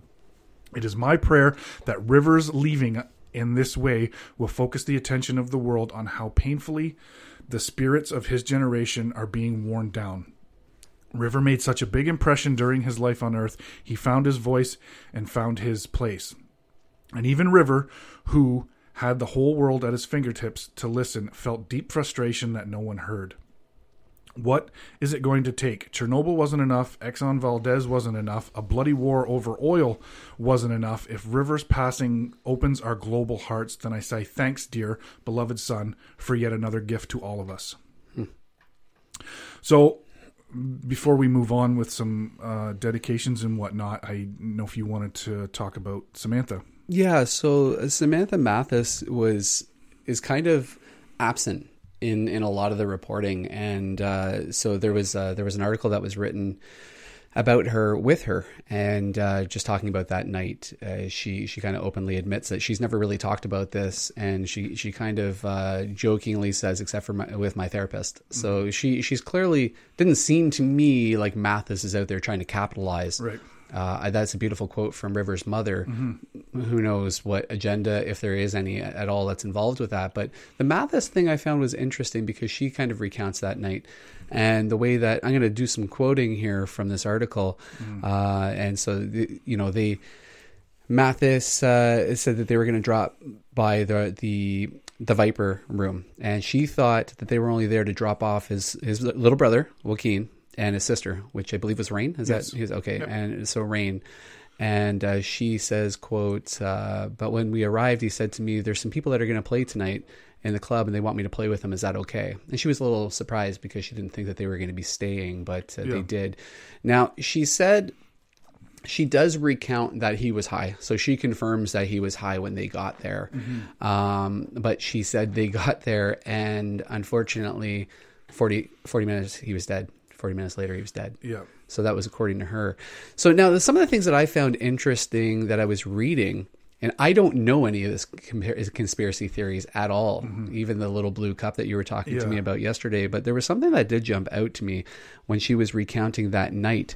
So she had said that Phoenix and her arrive at the Viper room, and she says, quote, "I knew he was high that night, but the heroin that killed him didn't happen until he got to the Viper room. I have my suspicions on what happened there, but I'm not gonna get into that right now." According to Mathis, when she came out of the bathroom, she saw River in a scuffle with another man. Yeah. And the two of them were pushed outside by a bouncer. When she got out to the street, she saw that Phoenix had dropped to the ground and he had gone into convulsions at that point in time. Hopefully, she said, thankfully there was no paparazzi around at this point, or this would have gotten way out of control. She got to the spot where the man and Phoenix were, and she screamed to River, "What are you doing? What are you on?" And the man says, "Leave him alone. You're spoiling his high." So I thought that was pretty fascinating, right? Like, it's like, wow, that's a first-hand account. Now, unfortunately, you do get the call, as you said, from Joaquin to 911 or to emergency. That got leaked by National Enquirer, and that was played, all over the place. Joaquin had talked about that at certain points of time. So, she has questions there, and those questions to me kind of led into this conspiracy theory. Is this doesn't seem like a woman who's trying to capitalize. This is a woman who seems like she's actually tried to deal with this loss. As you had mentioned before, I kind of wanted to watch A Thing Called Love because that's where they had met, and their story goes back to when she was 19 and they met at a club together. And she says that she felt at that point in time that they were going to be together 3 years later, they do a thing called love, and they develop a relationship, and then she's the girlfriend at the end when he passes. Now, I know that you had mentioned before about Plimpton and mentioning that she might have been, involved as being somebody who was kind of aiding an enabler. Yeah, exactly. And I don't know if that's the case at all, but I just thought it was pretty interesting to get somebody who's clearly out of the limelight's view. Yeah. And it does raise some interesting questions, but not super conspiratorial. It seemed like it was pretty backed up. The other thing I wanted to add to your report of Bob Frost, Forrest. Yep. In his book, he gives a rundown as to what the day looked like for John.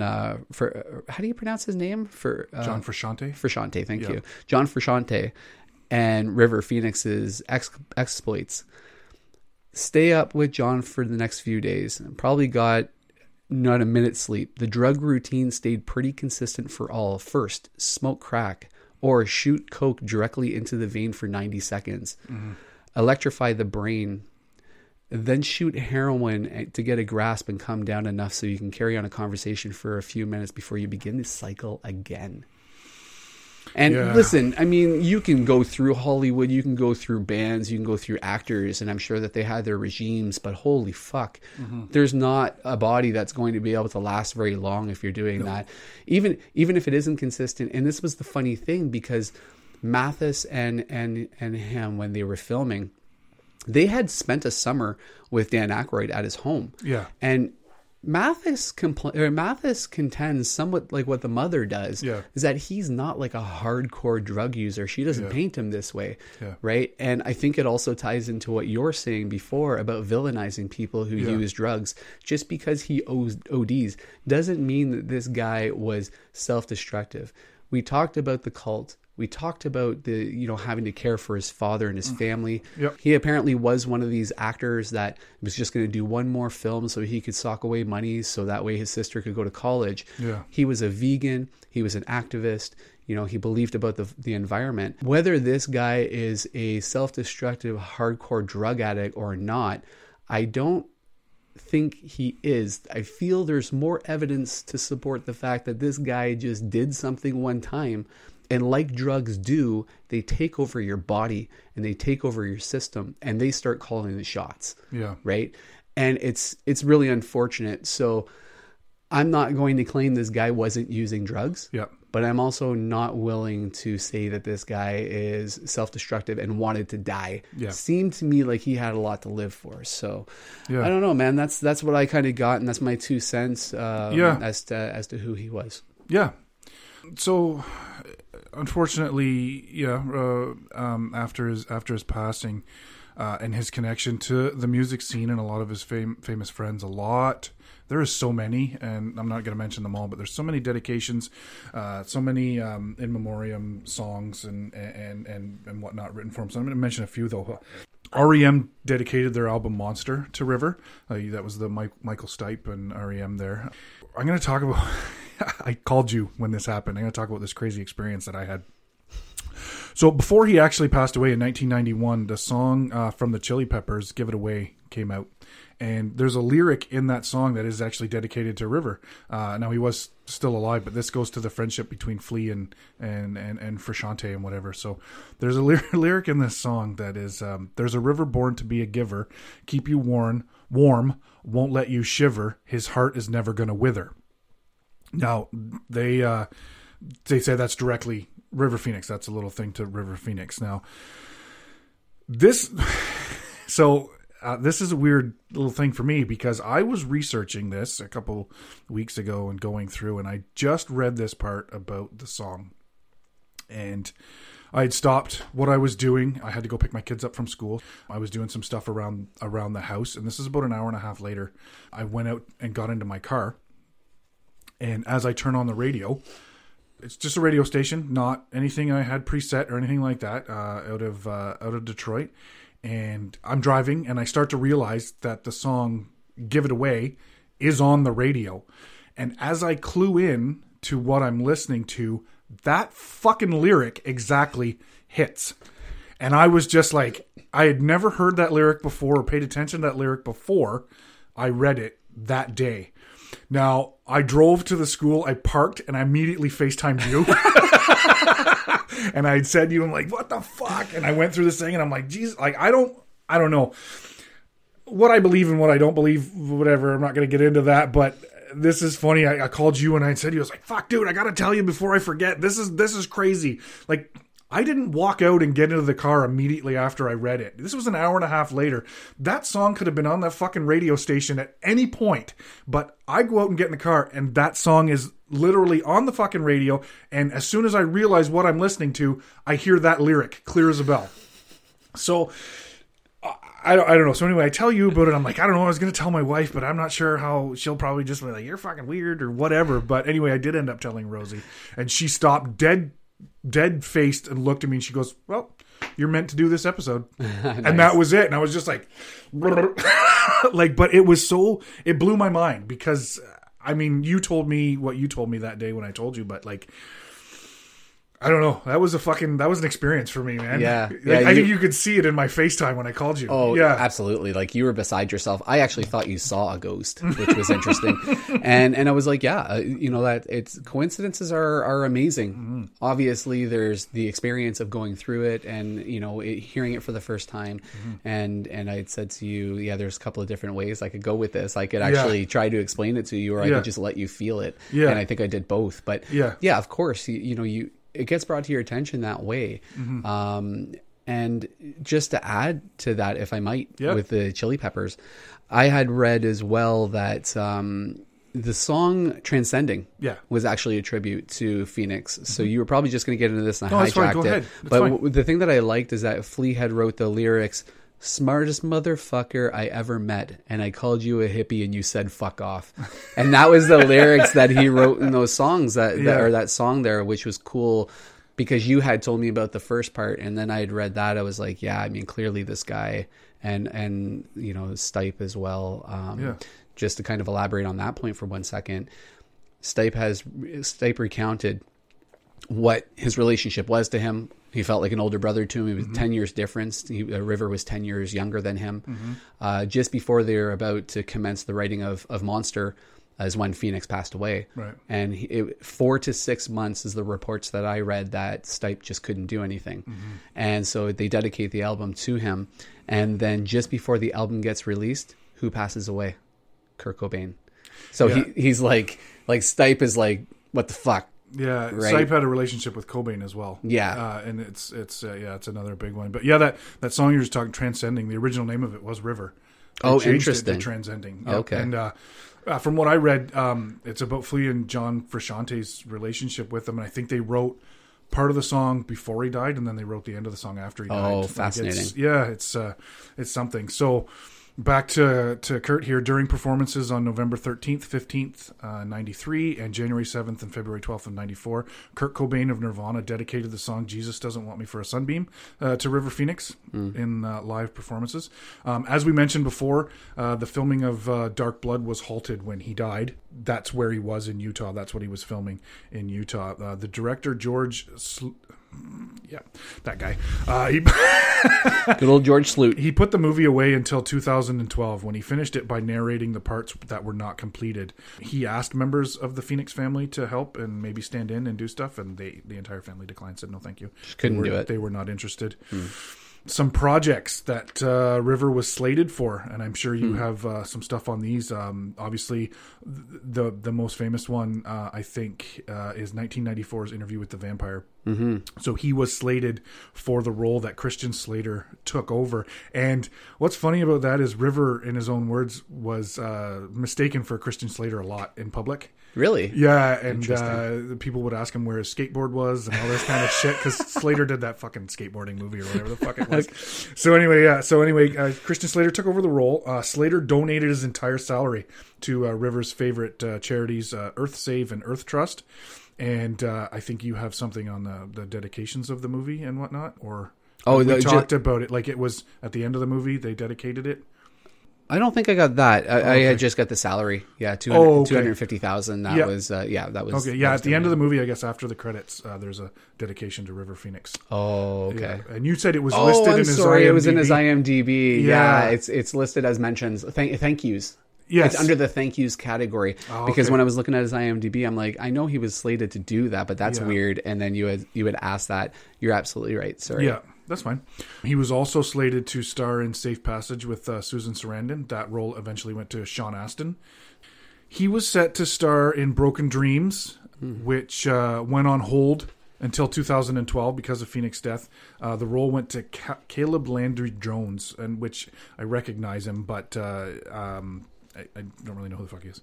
Also, Gus Van Sant, who did My Own Private Idaho, had River agreed to play Cleve Jones in Milk.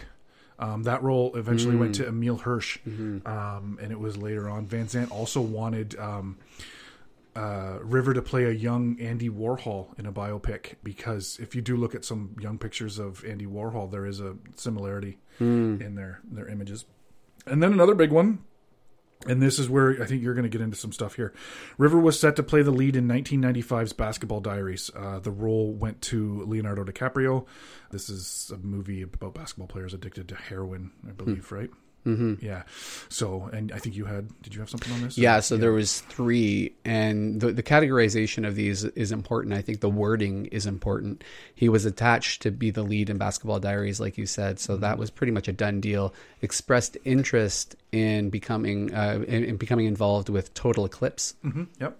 And the third one was Sought After by James Cameron for Titanic. Oh. Yeah, so those are 3 Leo roles. We kind of had a discussion yesterday. We had a little conspiracy theory last night that in no fucking way is true, but we had a little fun with it as to that fucking Leo had him killed, and that, or he was fucking Leonardo DiCaprio, and he wanted to, whatever.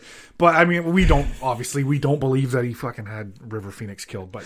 No. I mean, had River not died, would these Leo roles have existed? That's what, I mean, you could see, like, we've talked numerous, the maturity that was happening with River Phoenix as he was going along. There was a lot that was going to happen, and this leads me to a statement that I wanted to make to you, and you can tell me whether I'm completely out of my mind. But this is, I read a lot about talent wasted with him and his death, like Farley, Cobain, Candy, Shannon Hoon, Lane Staley, Amy Winehouse, John Belushi, Heath Ledger, Tupac, Biggie. The fucking list goes on with young people that are taken from us early. I don't like the moniker of talent wasted, because I don't think they wasted their talent. They did not waste it. They used it while they were here. The way I look at it is talent lost. So you hear that a lot with young stars that pass away. Not even just young stars, young people in everyday life. They always say, "Oh, what a talent wasted! What a talent wasted!" No, it's not wasted. He did what he did with his talent while he was here, and like you said, you found out something that you really connected with that you didn't know before, and that's the band and the music. And like you said, he was a phenomenal talent that way. Well, and I totally agree. The reason I chose my words very specifically when I said that it's disappointing to see, that there wasn't as much, I didn't decide to do that. I was very specific in saying, go out there and listen to the stuff he did. Yeah. Yes, it might be a handful of songs, and there might only be a handful of decent movies that this guy did. But I think that if you put it all together, it's amazing to be able to get an idea as to why this guy was so sought after and why this guy was held in such high regard. Because before doing this episode, I didn't know why he was held in such high regard. And now I feel I'm a little bit closer. So I totally agree with you. There's no point in living in that negativity. Yeah. The fact is, he did do stuff. And whether one would have happened without the other in terms of tying it back to Leo, it's almost irrelevant. It's 100% irrelevant, actually. But it's hard not to watch him in those movies and see the Leo comparison and see how Leo was inspired by him. Yeah. But there's a lot of people that are inspired by people that are still around today. So one or the other doesn't matter, but I totally agree with you, man. Like it's just, I've always said that with artists that we have lost. Would have been interesting to see what they would have done. Jimi Hendrix always jumps to mind for me, because Jimi Hendrix was on the cusp of taking his music and going full disco. Oh yeah. And that always blows my mind when I hear like people close to his camp talking about that. So it would be interesting to see what these people would have done. But hey, stop for a moment, because they actually did do some stuff. So listen to that and watch that, right? Yeah. As you were kind of talking, that it's similar to, and you were talking about Jimi Hendrix. It's similar to Kurt Cobain in a way that when you listen to the song that was released like 10 to 15 years after Kurt died, You Know You're Right, and you listen to the direction that it seemed Nirvana was going in. Mm-hmm. It does. Just like, fuck. Mm-hmm. I wish I could have got more of that. You know what I mean? But yeah. So, and this leads me to why one of the reasons that River is not iconicized. Is that a word? Sure, it is now. All right, perfect. Is because only, and this is crazy to me because it doesn't seem like it was this close, but only 5 months after River dies, one of the biggest rock stars in the world is found in a room above a garage in Seattle with an alleged self-inflicted gunshot wound to the head. Murdered. We'll talk about that another time. That, of course, is Kurt Cobain of Nirvana. And we talked about the moniker, the Kurt Cobain of Hollywood, and I've softened on it as this episode has gone along. But at first, I'll tell you why I hated it was because he clearly was given that moniker after Kurt died, which Kurt died after River, so it's like almost like a post kind of thing. But with what you went through in the music, I'm actually like, yeah, you know what? It's not a bad. Obviously, the heroin is another link to the two of them. The musical, I guess, genius, you could say. Potential for sure. But yeah, absolutely. The reports of whether they're real or not, I want to be anonymous, I don't want to be famous. That's both of them. There's a truth to it, but there's also, you chose this for a reason and you did this. Maybe you didn't want to be super famous. You got super famous. That's fine. But to say you wanted to be a completely anonymous, that's a little hard to do with the line of work that you go into, especially when you excel at it as well. And you know you're excelling. So yeah, the anonymous quote actually comes in as one of the urban legends as to his supposed last words. And or him passing away. And some people believe that there were no last words. And some people believe that his last words were, I quote, "No paparazzi, I want anonymity." And I thought to myself, are you fucking kidding me? This guy's struggling for his life. There's no possible way that shit takes place. Also, at that moment, I'm sure he was not thinking, oh, I'm dead. No. You know what I mean? No. I mean, it may be going through his mind, but he's also kind of struggling to live. Yeah. So, in September 2020, Joaquin and his wife, Rooney Mara, welcomed their son into the world, and of course, they named him River, after his brother. Joaquin, actually, when he won the Oscar, had a nice little part there. Do you have the quote of what he said when he won the Oscar? I don't, He quoted one of River's lyrics from the music, and he said, if... something about peace and love. It's actually it's a beautiful quote, and he quoted it when he got up there and quoted his brother, and it was really nice. Really nice moment. Joaquin is an interesting man himself. So I don't know. Maybe a future episode, if you want to pull that up. What I will add is that for the longest time, it was actually his two sisters that had named their sons after River. Okay. So Liberty had named her son Rio, which is Spanish for river. And Summer had named her son Indiana, which because River played young Indiana Jones. And then, of course, trifecta with Joaquin last year. So I thought that was kind of neat. And he ended up naming his child River, right? So that was a little bit more. But I thought that was a great way to kind of, to keep their family lineage going and keep the memory of their brother going as well. Were you able to locate that quote? Yes, I actually have it. I'm not sure what song it's from, but it's a song that River wrote. Joaquin quoted it at the Oscars when he won. He said, my brother River wrote this as a teen. Run to the rescue with love and peace will follow. Nice. So I think it's a wonderful quote. And if you don't have anything else, what we did with Keanu was we ended on some quotes, and I was going to do some quotes from some people about River, and then I said, fuck it. I think we're going to actually take some quotes from the man himself. Yeah, no, I mean, the only thing I had, which was a nice little sentiment from this person who wrote the article, she just wonders about what the world would be like. It's really easy to imagine River living on a ranch in Idaho or California, acting on occasion in indie movies, urging all of us to look up from our phones and think of the land, the sea, and the sky. And I think that she kind of nailed it with that. So that's all I have. Yeah. Okay, so we'll go through a few quotes, and then where I'm going to get to his most famous quote. But this one here, this one is it seems to be a theme with us, but just because I feel like we accept everybody and anybody for who they are. I try my hardest not to judge people, but this one is a good one. This one is, it still strikes me as strange that anyone could have any moral objection to someone else's sexuality. It's like telling someone else how to clean their house. Nice. I like that. Yeah, I did like that too. This one goes along with how I think right here. Addiction is not just for bad people or scumbags. It's a universal disease. Mm-hmm. Here's his. This is his thoughts on one of his quotes on veganism and whatnot. He said, "When I was old enough to realize all meat was killed, I saw it as an irrational way of using our power to take a weaker thing and mutilate it. It was like the way bullies would take control of younger kids in the schoolyard." That's pretty fucking. That's pretty powerful. Yeah. Yep.